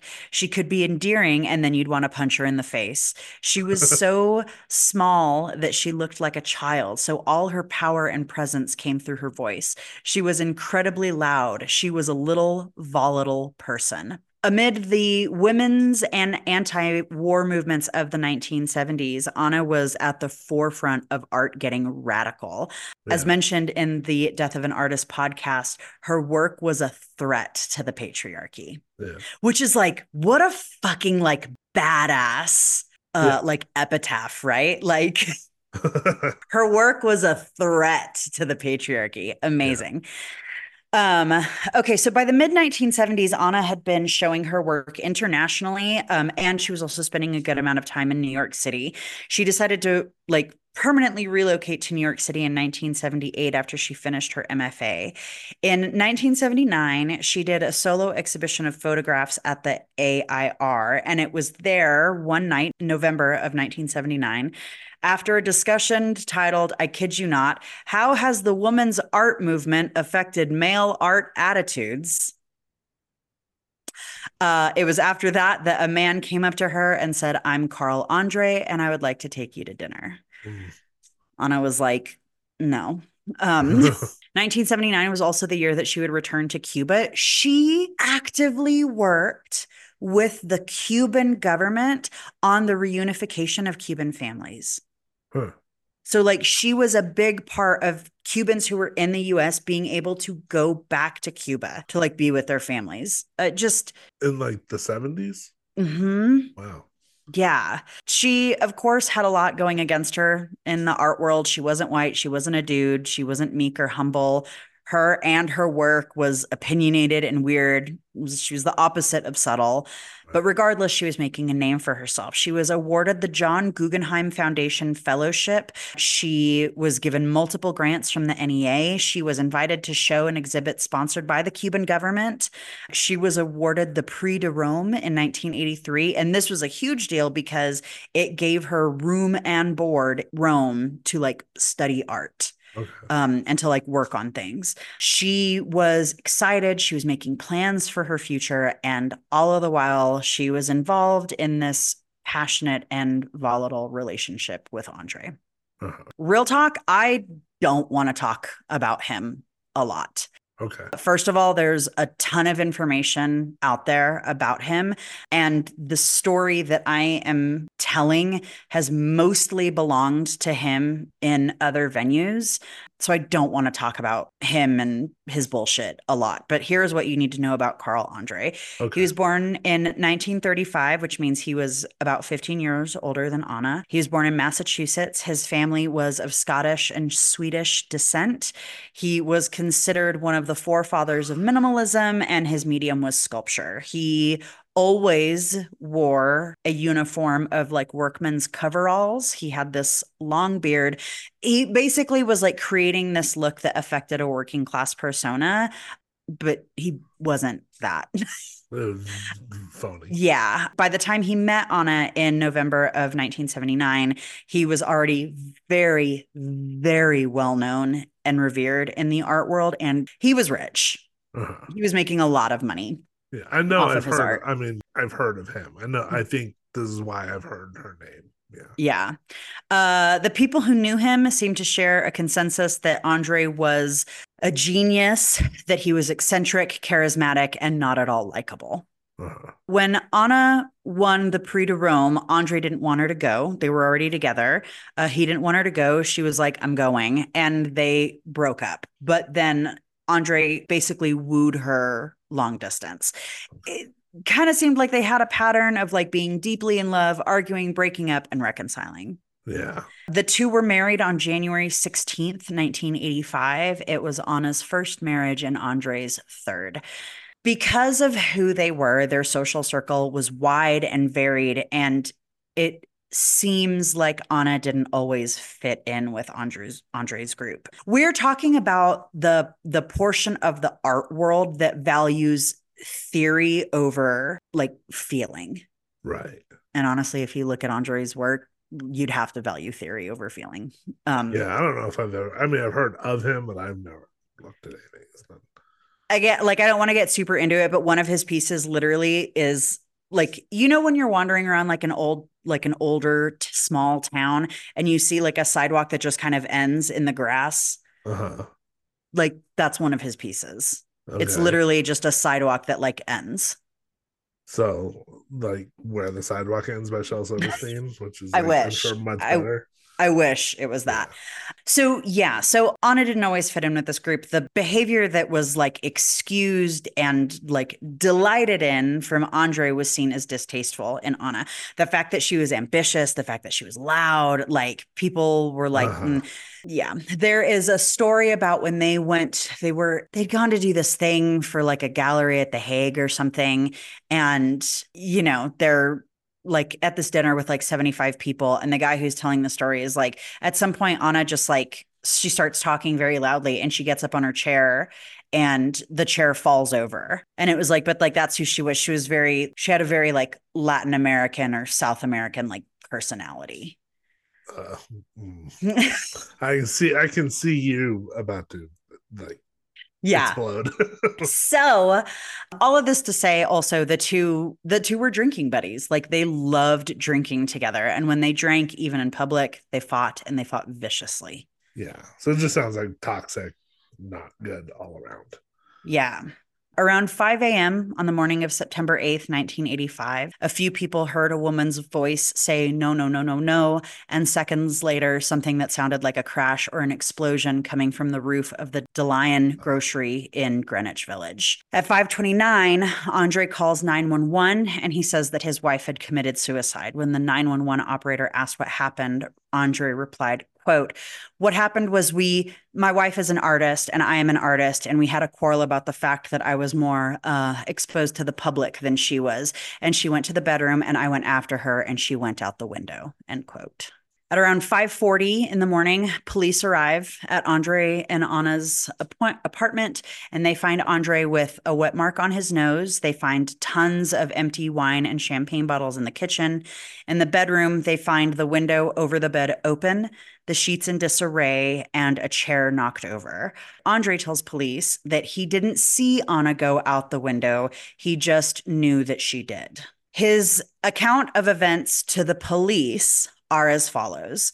It's Saturday evening. Andre and Anna watch TV and they drink some wine. At some point, Anna says she's going to bed and that Andre should join her. He doesn't. After the movie is done, Andre goes to the bedroom. Anna isn't there. Andre goes out to the living room where he waits for 20 minutes. He checks the bedroom again and then he calls the police. While he's telling this account to the police, he also talks about how, well, maybe he did kill her because she wanted him to go to bed with her and he didn't. And so maybe in that way that he is responsible for her death because you see, he's a very famous artist and she wasn't. And maybe that got to her and that's why she killed herself. The cops are like, okay. And they're like, they call for the lieutenant. While one cop is calling for the lieutenant, Andre pulls out a catalog of his work to show to the other police officer. Jesus. Yeah. Um, The police take Andre to the station, and it's here that he gets questioned by two detectives. He tells them that around 9:30 p.m. the night before, they ordered Chinese food. Anna was drinking heavily. They watched the U.S. Tennis Open semifinals, a Yankees game, Dracula, and Without Love. At 3 a.m., Anna says that she's going to bed. At 3:30, Andre goes to the bedroom and doesn't find her. When the detectives asked if he looked out the window or what he thought had happened to her, Andre responds, no, and I don't know. Huh. The detectives asked if he remembered what he'd said to 911, that they'd had an argument, that she'd gone out the window, to which Andre replied, what I said, I said. I mean, can we even call it a red flag? Like or is it like a nuclear like alarm siren? Like it's yeah. I can't. Okay. So like everything, and I mean absolutely everything about what happens next is infuriating. And is also why I was like, I can't tell this story. I'm gonna give broad strokes because there's a lot of bullshit to go through. Yeah. So at this point, police take Andre back to his apartment. They're like, we're going to take photos. Andre calls a few people, none of which are Anna's family. And he's calling people and he's like, hi, this is Andre. Anna's dead. We'll have to cancel our dinner engagement for tonight. It's like, those are the phone calls that he's making. I mean, psychotic. A friend of Anna's, a woman named Natalia Delgado, who, by the way, Anna had been talking to the night before. They spent 2 hours on the phone the night before because Anna was telling Natalia, they had this entire conversation in Spanish, but Anna was telling Natalia that she was going through Andre's phone records, his credit card receipts, all of this stuff because she was like, he's cheating on me and I'm gathering evidence because I'm going to divorce him. And I don't know if she was joking. I don't know if she was just like in a mood, but at some point she told Natalia, she was like, you and I should get some wigs and we should follow him around and like stake him out and like see if we can catch him in the act. Natalia was like, maybe you should just talk to him. Like maybe not all the dramatics, maybe just like talk to him. Which maybe happened. But so the next day, Natalia calls and she's like, can I talk to Anna? Andre says that Anna isn't home. And when Natalia asks Andre to tell Anna to call her, Andre says, I'll give her the message. There is no mention of her being dead. Yeah. He's just like, okay, I'll tell her. Okay. The cops talk to witnesses. They look around, they take Andre back to the station. At this point, the detectives, because he's dealing with the detectives now, the detectives were like, why don't you go ahead and just like write down a statement of what happened? At this point, I think it's like a lawyer friend comes in for Andre and he's like, don't write anything down. Yeah. And the cops are like, okay, we see that you've got like this mark on your nose. You've got a scratch. Like it looks like a scratch. You've got a scratch on your arm and you've got a scratch on your back. Can we go ahead and take some pictures? And Andre's like, no. Yeah. So the detectives call the assistant DA. Fuck, I skipped a bit, but we'll go back to it. They call assistant DA Martha Bashford, and they're like, he's not doing a video statement and he's not letting us take pictures of him. And she says, this is a quote. She says, fuck him. He's under arrest. So they arrest him. Well, yeah, because it's like I know you have rights against incrimination, but then that means like, yeah, we think you did it. Yeah. So like I said, like when they're like doing all this stuff, when they're talking to the witnesses, when they're like looking around the apartment and stuff, when they take him back to the station, they ask him to write down his account of what happens. And he actually does. He writes down the thing, but it's like super vague. Like he had been like, I waited 20 minutes and then suddenly it's just like it was later. There's no mention of the fight that he told 911 that they had. No mention that he was in the room when she went out of the window, and he doesn't use the word suicide anymore. Uh-huh. The biggest inconsistency, so he does do a written statement. He declines doing a video statement. Okay. The biggest inconsistency throughout all of his reports is that according to his timeline, he found Anna missing at 3:30, says that he waited 20 minutes, went back into the bedroom, and then called 911. So that call should have come into 911 at about 4 a.m., but it didn't. It came in at 5:29. So, like I said, the detectives are like, what the fuck is this? They go to the assistant DA. She's like, fuck him. He's under arrest. They're like, right on, let's go. At his bail hearing, his lawyers are basically like, you got to let him go. He's like so important. He has like, he's going to be able to do bail and everything. He's got all of this money from all of this artwork. He's too well known to disappear, even though nobody outside of the art world could pick this motherfucker out of a lineup. Yeah. He gets released on $250,000 bail. Sure. Of course. A friend, I think, picks him up from this. And they talk about this in Death of a Podcast. The friend is like, isn't like, what the fuck is going on? What happened? What happened to Anna? Like all of this stuff. I think the friend is basically just like, are you okay? And Andre's like, I'm in like terrible grief. And then never fucking, I'm sorry, if I picked your ass up from jail, yeah, I would be like, what happened? Yeah, I would expect you would want an explanation. Yeah. Especially if like there's a chance I might have murdered someone. Yeah. You might want like a little bit of a conversation about it. Yeah.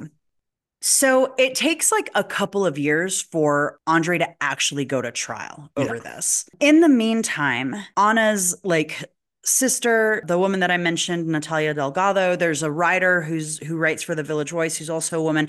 She's got like this group of people that are like, something is fucking fishy here, and we don't want the story to get forgotten. Like, we want Andre to go to trial. We want Anna to get justice and all of this stuff. Meanwhile, just as an also aside, Andre shows up to Anna's memorial with another woman. Of course he does. Yeah. Of course. Yeah. Yeah, that doesn't surprise me at all. Yeah. So they're like doing this stuff. They're writing these articles. They're like meeting with the DAs. They're basically just being like, please, please, please don't forget this case. Like, please don't let it fall by the wayside. Please help us help her. Andre, meanwhile, has all of these friends who are like rallying around him. There's one guy who's like, he's being victimized by this this is a direct quote, a feminist cabal who's like out to get him. Of course. And all this stuff. And like, none of them are actually like being like, what happened? They're all, we like don't want to talk about it. It's the same feminist cabal that has been going after Roman Polanski. Yes, exactly. I would like to sign up for the feminist cabal.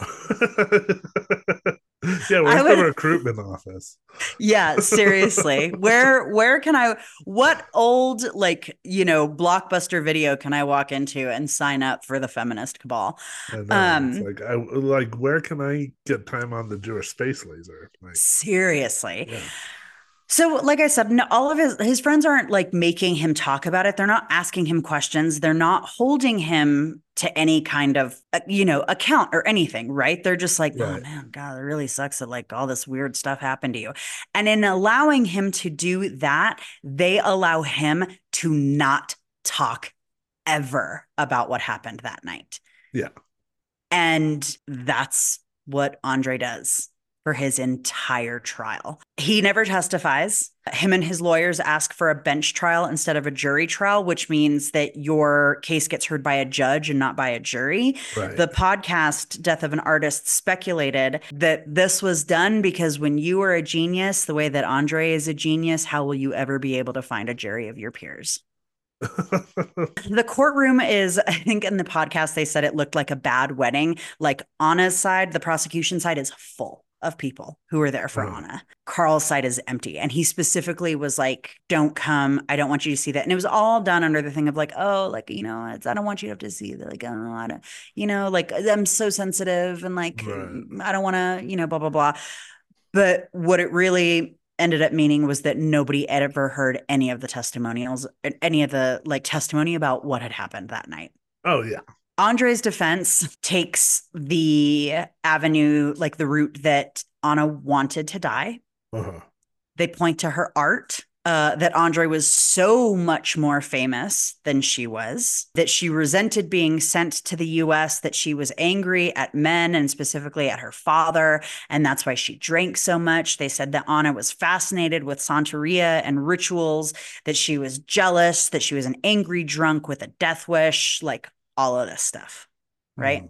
For the record, Andre had a conversation recently before Anna's death with a friend about how he was like, oh, my star is falling and my time is over. And because I think the art world was moving into, I believe, neo-expressionism. Yeah. And so minimalism was on its way out. And he was like, Meanwhile, Anna's getting, she's getting grants. She's getting solo exhibitions. Like her star is rising. Yeah. Additionally, for the record, Anna was pissed. She was pissed that her husband was cheating on her. Sure. But she was also excited about her bright future. Yeah.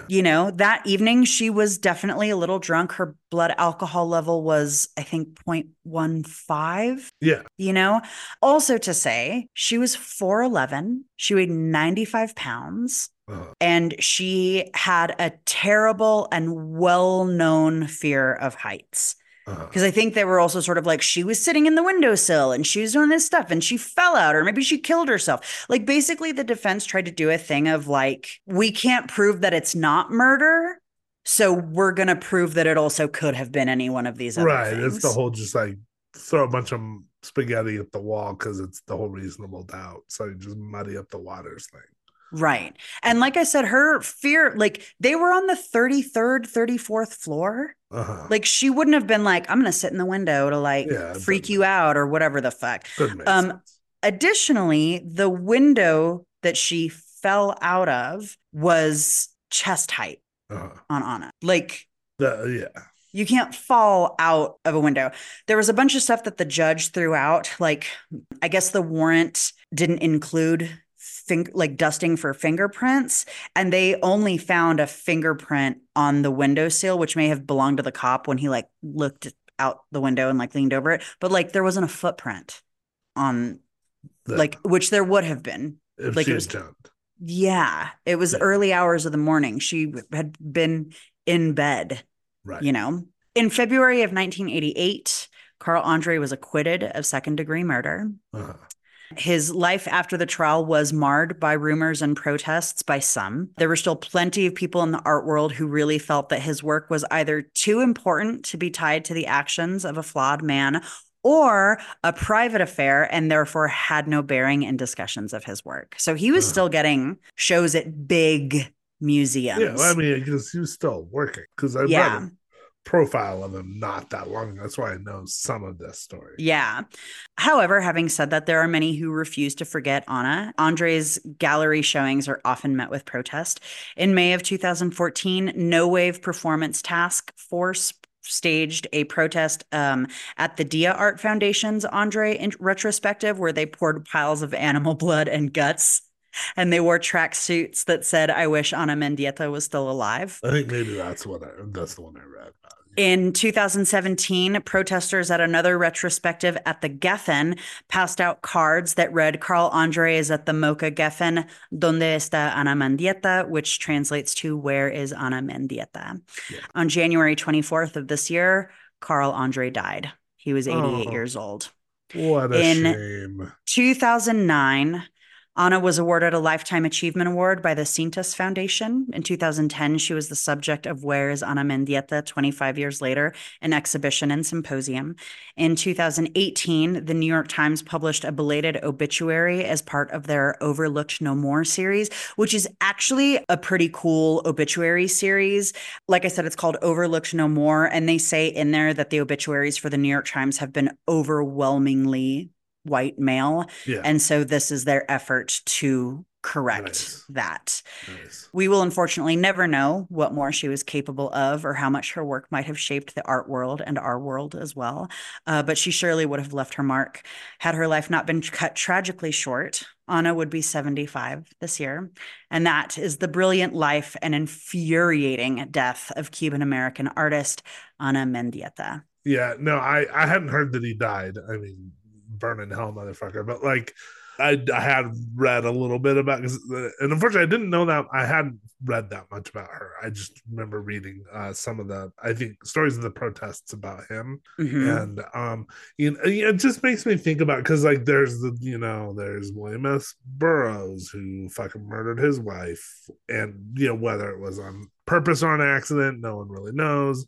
There's stuff about Norman Mailer. There's like these fucking men, and like I don't know, I just think about like again being like the metal punk rock horror dude, and like people, I remember being in fucking middle school and people thinking because I was into that shit I was going to be a serial killer. But I look at these like high art motherfuckers who do this shit, and then like as I talked about on the podcast, Stephen King happily married his entire fucking life. And you know what, it's interesting too, because Andre's trial was taking place at the same, like literally down the hall, the Preppy murder dude, his trial was happening.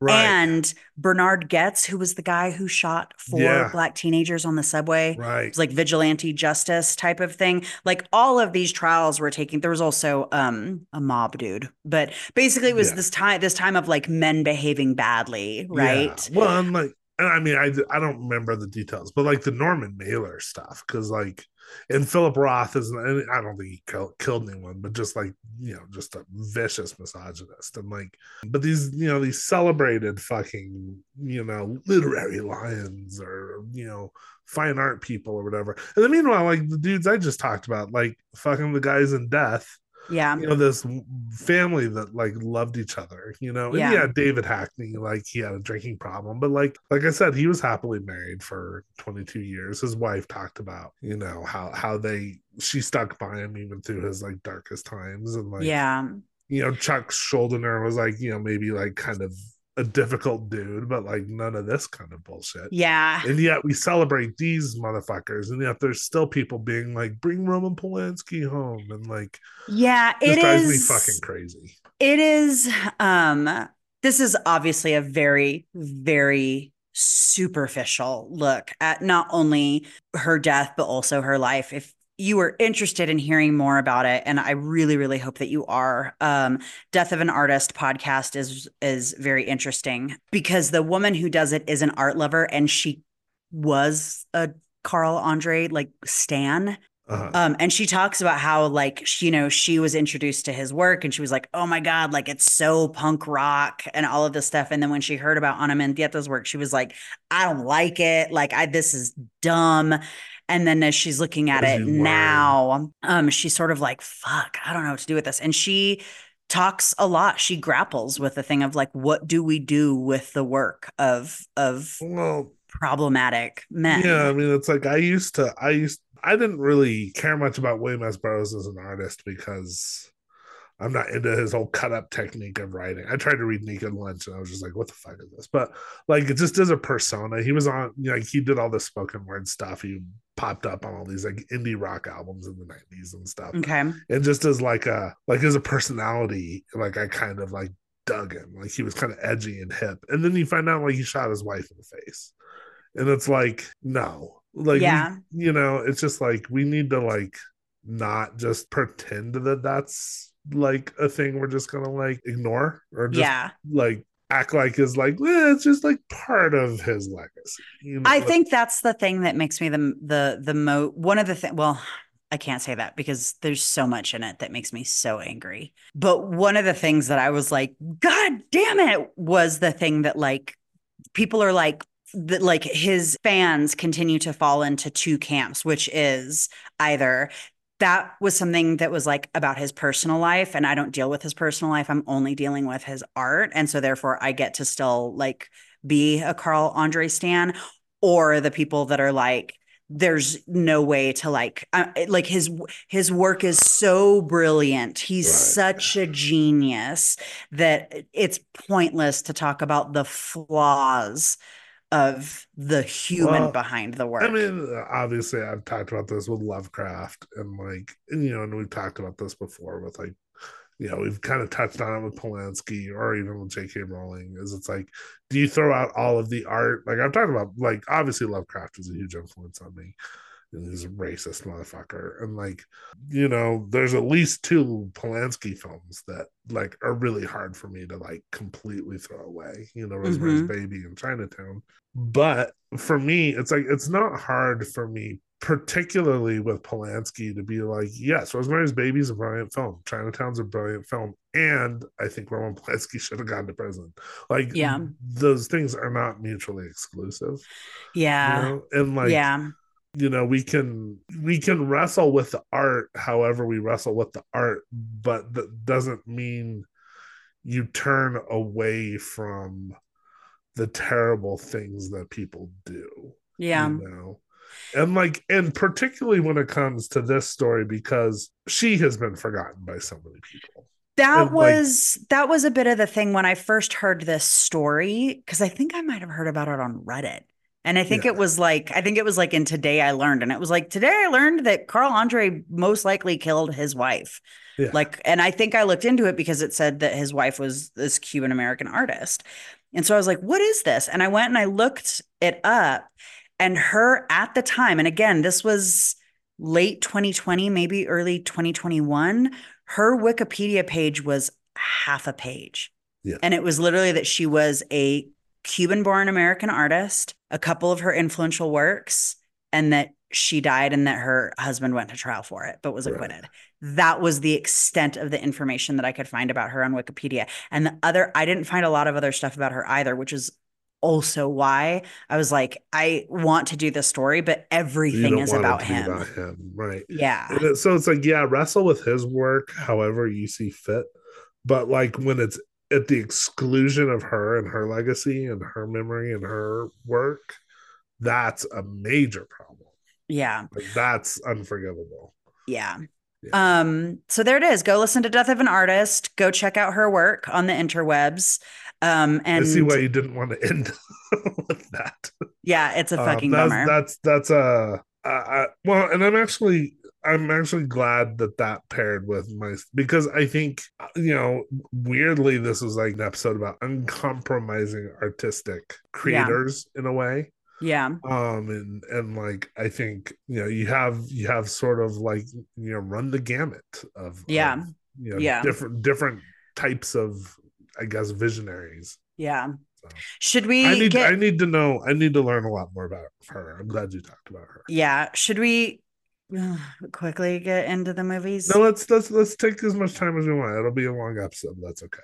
So yeah, I said that I would watch Barbie, and I did. Mm-hmm. I don't know. We want to talk about the whole like whether like the controversy around people being spurned at the Oscars issue, or Uh, should I just talk about what I thought of the movie? Because I'm not, like, we talked about you and me a little bit. I mean, I guess I'll say what I thought of the movie first, and then we can talk about the sure. awards issue more. I mean, I thought it was a really good movie.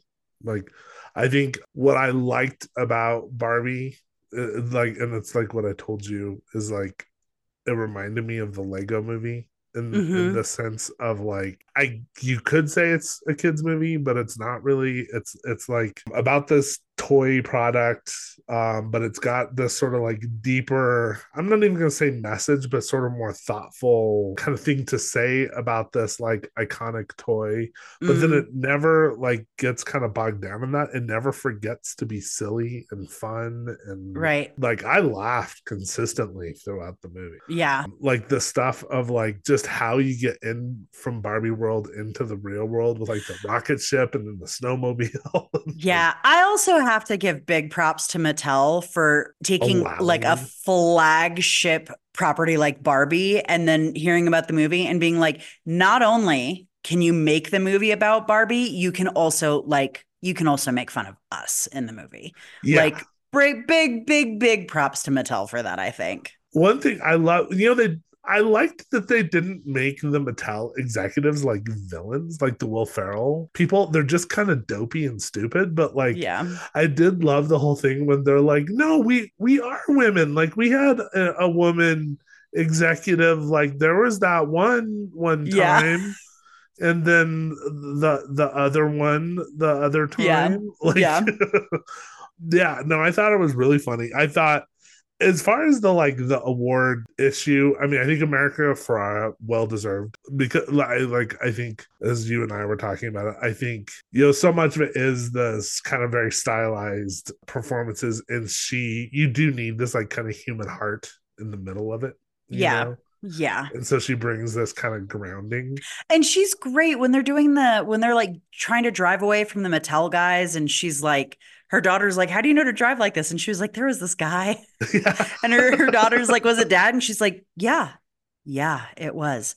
Like she's great. I love the Yeah. idea that she's like having, like a midlife crisis and she's thinking about like existential Barbie and cellulite Barbie and all of this stuff. Yeah. Like I think she's fantastic. Yeah, I I'm think she's great, very, and I think very happy for her.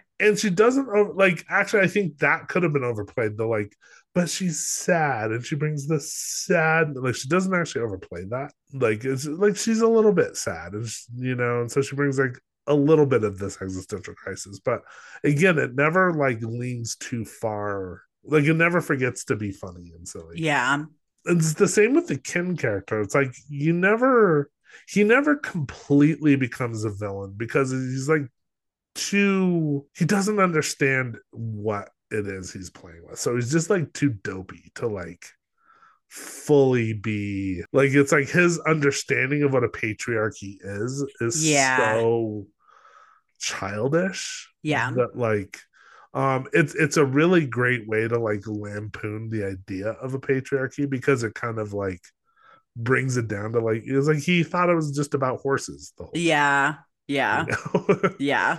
I thought Ryan Gosling was fantastic. I think Yeah. I haven't seen a lot of the other nominees, but like I think his is well deserved. Yeah. I love the like beach off battle at the end that turns into the Goofy music video, and then, Love it. Yeah.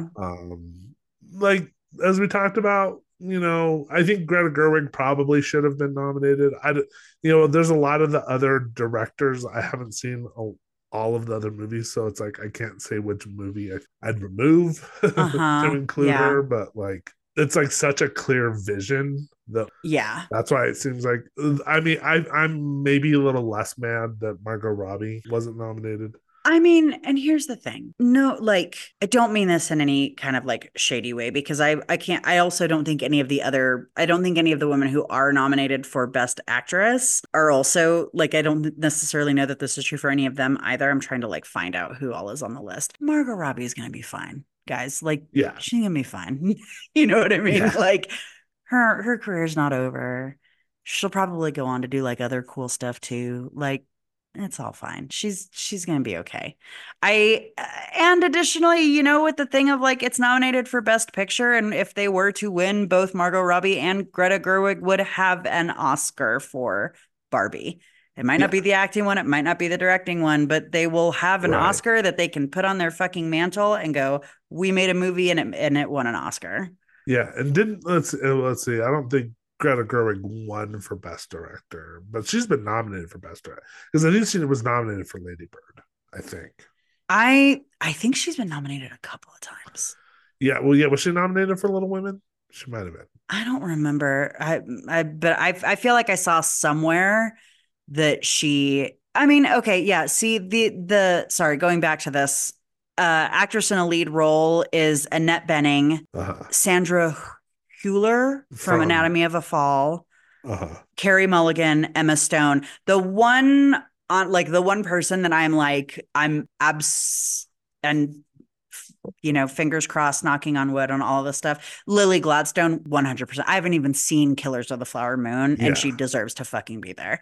It's like Yeah. the 118th Oscars, and she's the first Native woman to be Right.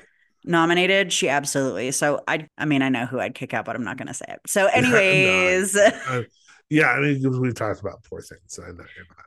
yeah. Yeah. Well, and like, so the other movies we talked about, like, I do want to mention real quick.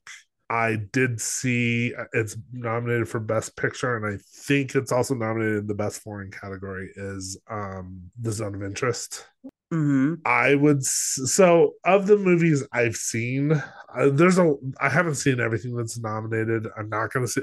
I'm less probably against it than you, but only by like a hair. But I'm not gonna see Poor Things. I'm just not interested. I'm just not. I'm also definitely not gonna see Jew Face the musical, otherwise known as Maestro.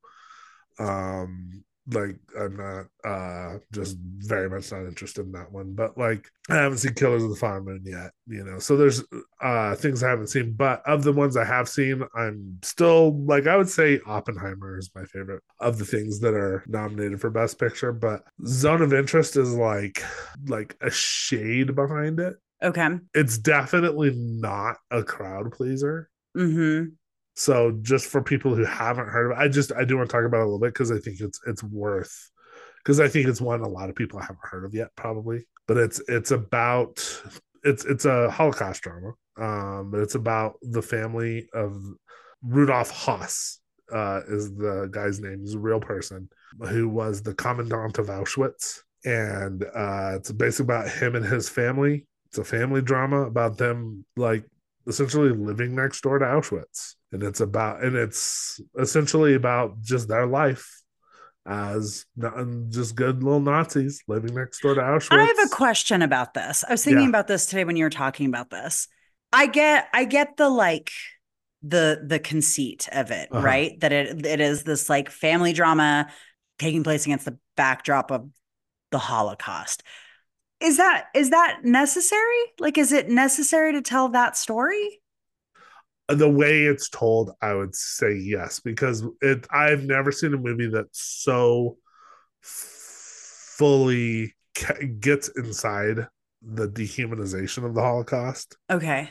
and so fully captures, particularly in this moment where people like, and so I made the Jew Face the musical comment.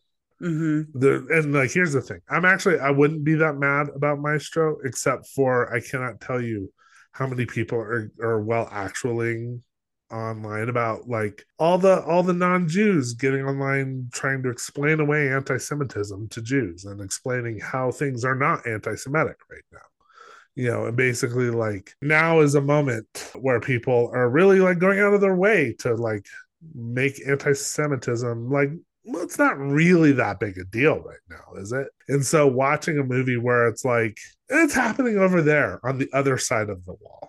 Mm-hmm. So the director, Jonathan Glazer, the way he described, because what's happening is you're watching this like just family drama of these good little Nazis, having their little family dramas. Meanwhile, you're hearing screams, gunfire, the constant drone of chimneys, machinery happening Mm-hmm. next door. And the way he describes it, he says that's the other movie. He says arguably that's the real movie happening over there. But you never see any of it Yeah. because they don't see it. And that's the Yeah. point, is that they don't see it. That's where that leads. The moment you decide that those aren't people, that's what happens. Mm-hmm. And I've never seen a movie, Schindler's List, a great film. The Pianist, even though it's fucking Roman Polanski, great film. But these are all movies we know what a Holocaust drama looks like. Mm-hmm. Like we know what, and it's like the misery porn of like slavery films. We have all talked about this. Mm-hmm. What we haven't seen is the like it's like that becomes numbing after a while. Mm-hmm. Like we all know what like the misery of the concentration camp, and like the Diary of Anne Frank. Like we've all and it's like it becomes a trope and we start treating it like a trope Mm-hmm. and we kind of forget that this actually is just real and like people live through this. And so nothing has actually put me in that experience the way the Zone of Interest has. Okay. Because it's such a sideways way at Mm-hmm. that issue. So that's why I think like that movie in this moment where anti-Semitism, we're in this like fraught moment of how we're dealing with it with this new wave of anti-Semitism. I think it's an important film for the moment. So that's why I would, because like I said, I'm not actually that mad at Maestro, except for the fact that people are like trying to be like, whatever about it. It is a weird thing with Maestro in that his family signed off on it. And I don't mean like signed off on the movie, I mean they signed off on the nose. Uh-huh. Well, and Sarah Silverman's in the movie, and she has specifically made the point about Jew face, and yet she is showing up in the film playing his sister. So it's like I'm having a hard time processing that film. Yeah. Okay. But it's I probably wouldn't have been bothered by it, except people have gone out of their way to like on social media about it. So it's got my contrarian hackles raised.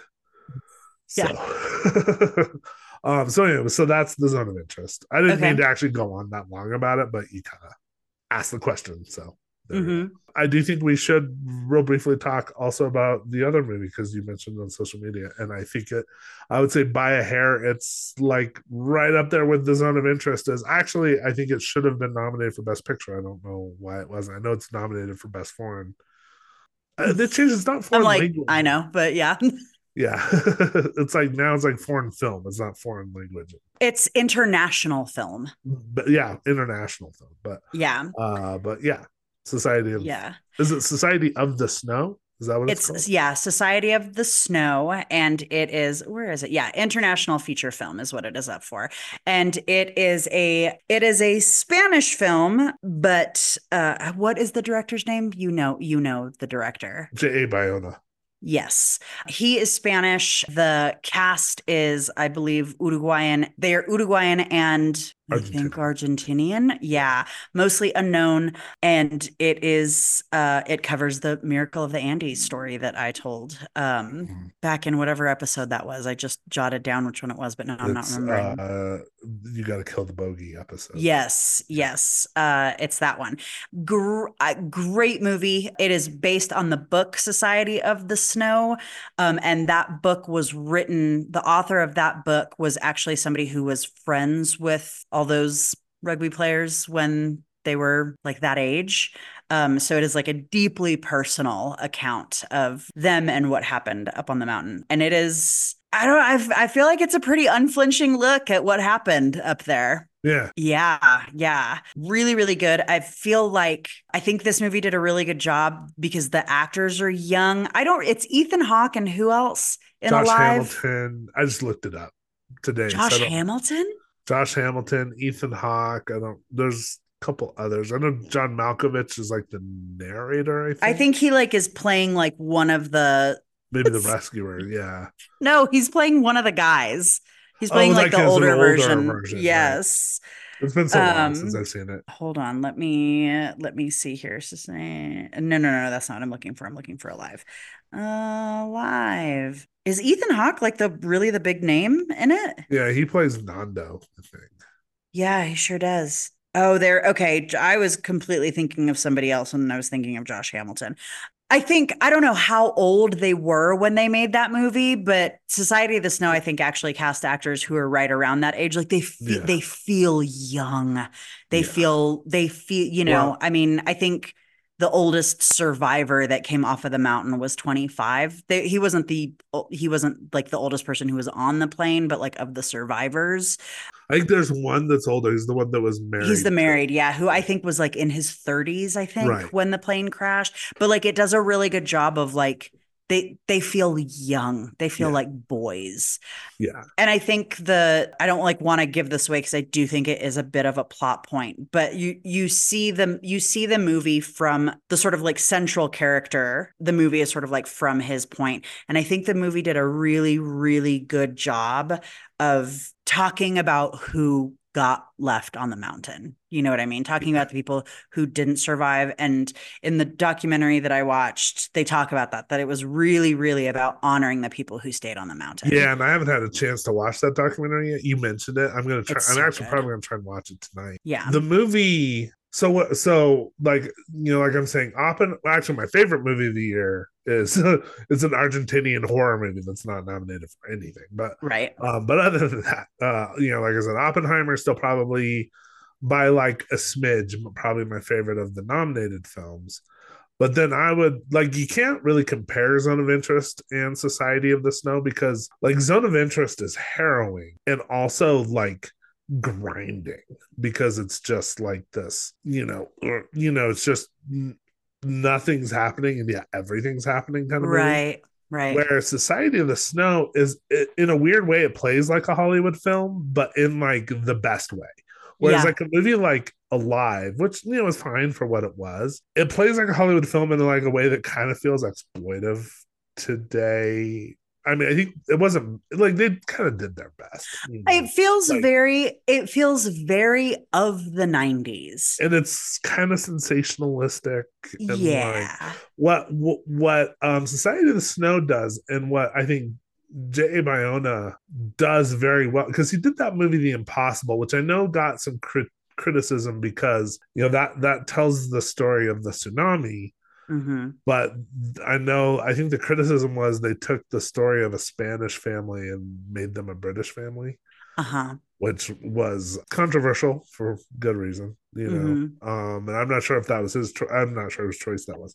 But what I remember about watching The Impossible was it just captured the visceral, like put you in the experience of the tsunami very well. And I Yeah. think he does the same thing with the plane crash. But what he does so well here is what like at his best, I think Spielberg does really well is he like what a movie like I think like Saving Private Ryan does very well, for instance, or even a movie like Schindler's List, Mm-hmm. is he uses the Hollywood techniques of like sort of rousing you to like root for empathy and rooting for them to like overcome and all this overcome adversity and all these things, but not in a way that ever feels phony. Like you're like Yeah, I mean, I knew how the story ended and I was still like, oh my God, oh my God, oh my God, oh my God, oh my God. you're on the edge of your seat all the way through and Yeah. like every death feels tragic, Yeah.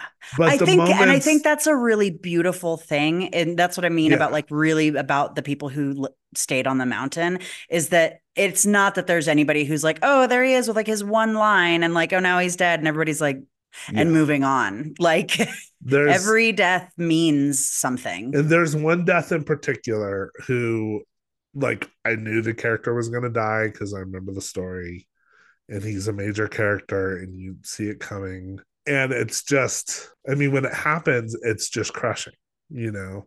Yep. But it's the way he's able to invest you in just this human level Yeah. all the way through and yet it's got this rousing triumphant feel, you know. Yeah. But then even in the triumph like there's again I mean spoiler there's survivors and we don't need but you see the moment at the end where they're in the hospital and they're being cared for Ugh.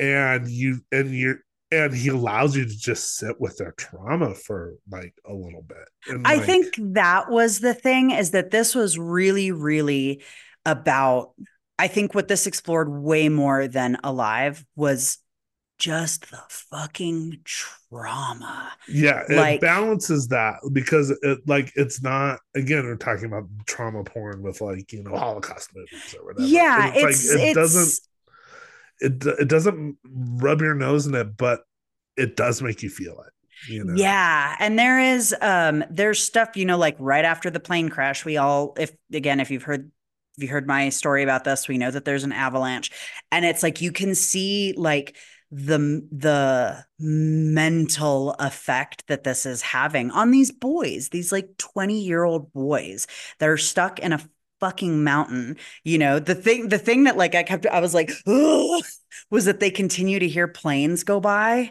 Yeah. like throughout the movie, and it's this thing of like, is this it? Are we getting rescued? And then that like that Well, that just the opportunity goes away. It's like it builds up so much tension and so much trauma, and then they get out, they get rescued, and you see that it's like, but this isn't over for them yet. And I think that's what really shows up when you're yeah. the scenes that you're talking about where they're being cared for in the hospital, is that it's like these are wounds that are going to last a very, very long time. That's the thing that I actually think both Zone of Interest and Society of the Snow, more than any two movies I've seen this year, use sound design.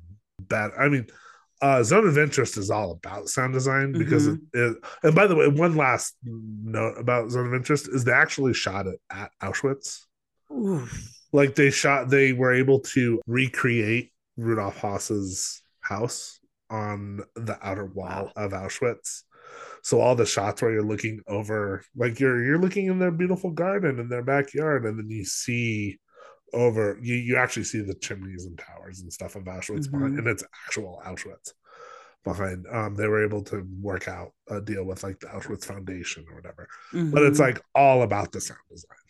And what Society of the Snow does, it is things. There's the scene where like they think the airplane saw them, but then the next time the plane goes by, they don't see it, but you hear it in the next valley over, and they Yep. realize it didn't because they're searching in a grid pattern. Yep. And then there's two avalanche scenes, one which is horrifying, but one where they just hear an avalanche. Yeah. And like the one The where they just, wind, like the whistling of the wind is like a whole character in and of yeah. itself. Well, the one where they just hear the avalanche actually like gave me goosebumps because just as a skier, when I've gone skiing in Utah, Mm-hmm. like you'll hear the avalanche control people, and they'll be purposely setting off avalanches in like the further Yeah. valleys. And Yeah. so you'll just be skiing, and then you hear the crack of the snow and then the rumble. And Yeah. there's one moment in the movie where they're trying to hike up to see something, and you just hear that, and it's like I've heard that, and they captured Yeah. the sound so perfectly. Yeah. It's interesting because I just watched, I believe it's on HBO. Is it on HBO or is it on Netflix? It's called Chowchilla, and it's about the Chowchilla kidnapping. The three people who went and kidnapped a bus full of kids in Oh Chowchilla and then yes, like buried them underground. And it's the I story thought is of fan doing that story actually. Yeah, it's a really great story, but the documentary is super cool because they talk to the kids. And I think what's fascinating about Society of the Snow and Chowchilla is that like it really, really focuses on this thing of like, even if you survive something like that, the PTSD afterwards is so intense. And like yeah, I think with Society of the Snow, the survivor's guilt is so intense and all those things. Quick other thing, a beautiful, beautiful thing about Society of the Snow is that several of the survivors make cameos in the mm, movie, yeah, which is like beautiful to see. They're like standing there, like behind or beside the actors who are playing the younger versions of them, which is just like so lovely. yeah. I did. I Yeah. caught that. Yeah. Yeah. It's a really it's a beautiful film. It's a harrowing film in ways, but not like I say that, but it's not like one of those films that's like hard to sit through. Yeah. I found it like actually very gripping and entertaining all the way through. Yeah, yeah. They also do a really lovely, like they recreate a lot of the photographs that we have all, well, if you're me and you know a ton about this, but you've seen the photographs Yeah, of the them. that I thought, and you talked about that on the episode, and so Hmm. when they were recreating those photographs, and it is spot It on. is like there are times when I was actually like, is that the actual Yeah, photograph or is this the cast? and I want to watch that I don't know if they touch on it in the documentary, but like the way that they capture the weight loss, I don't know if that was digital or if the actors actually lost the weight. They lost the weight. They Wow, filmed, they filmed in chronological order, and that's they trained together. as That's crazy because mhm.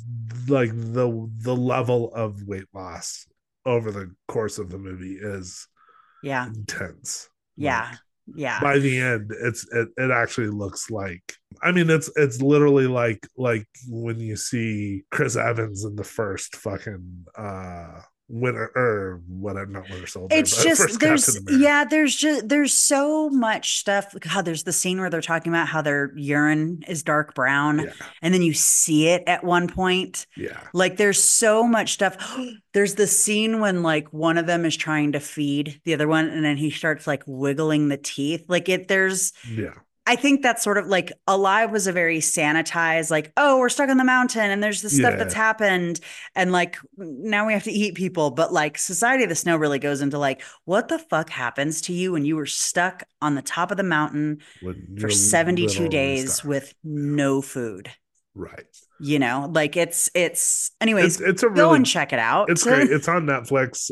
Zone of Interest is in theaters now. Barbie is obviously And on Oppenheimer on Max. HBO. Yeah, on Is Max. Oppenheimer on Max? That's what I've Yeah. heard. Okay, so watch those. Before our next episode, my next pledge is I will watch Killers of the Flower Moon. That's my next one. I have I don't know not. if I'm going to do that. Yeah, I'm not. I'm committed to watching it before the Oscars. So that's Okay. my. I'll at least give my thoughts, whether Amelia gives hers. We will not be Yes. giving our thoughts on Poor Things or Maestro. I mean, I don't know. Maybe you'll give your thoughts on Maestro. I don't know. I tried to watch it and honestly I was like I'm so sorry. I don't care. Well, Like that was good. honestly the things that I was like I don't care. I'm so That's fine. sorry. It is nothing against him. Yeah, Like I'm also so not. good for you, but I'm it's not sort of terribly a interested in the subject anyway. So what is it? Naiad? That's another one that I'm like yeah, I'm probably not another gonna watch couple that ones I'd like one. to watch. I do want to see Anatomy of a Fall. And I'm Oh, I do actually, not. yeah, no, I'm curious about that one. And then the other one I want to see is I'm forgetting the name of it, but it's another one of the ones that's nominated. It's the Korean What for Best American Picture? for Best Picture. It's Okay, Best Picture nominees are American Fiction, Anatomy of a Fall, Barbie, The Holdovers. I've heard a lot of good stuff about Holdovers too. oh yeah, Uh, that's Alexander Payne, and I do want to see American Fiction too. Yeah, Killers of the Flower Moon, Maestro, Oppenheimer, Past Lives. I've Past heard Lives. lots of good stuff about That's the Past one. That's the Lives, one I want to see. More Things, and Zone of Interest. Yeah, so I want to see Past Lives and I want to see American Fiction, and I'm, I mean, I want to see Killers of the Flower Moon because I read the book. I'm interested in the subject matter. I want to see Lily Gladstone. Yeah. I mean, I feel like I should be a Scorsese completist, but I've not heard great things about it. And from what I understand about their focus, I feel like they made a mistake on their focus. But I'm going to reserve judgment. I'll tell you what I think next time. So Okay. we'll leave So it 14 hours later, we're back with the Weirdest Thing podcast. If you've reached this point and you're listening to us on Spotify, go ahead and smash that 5-star review button. Go ahead and review us anywhere you can. Don't forget to like, subscribe. Subscribing is really important. And share it. If you like our podcast and you think other people should listen to it, let them know about it. And other than that, stay weird, stay curious, and we'll see you next time. Bye. Bye. So listen, friends, we'll blow your mind with the finest nonsense we could find. Might be true, and that's the weirdest thing.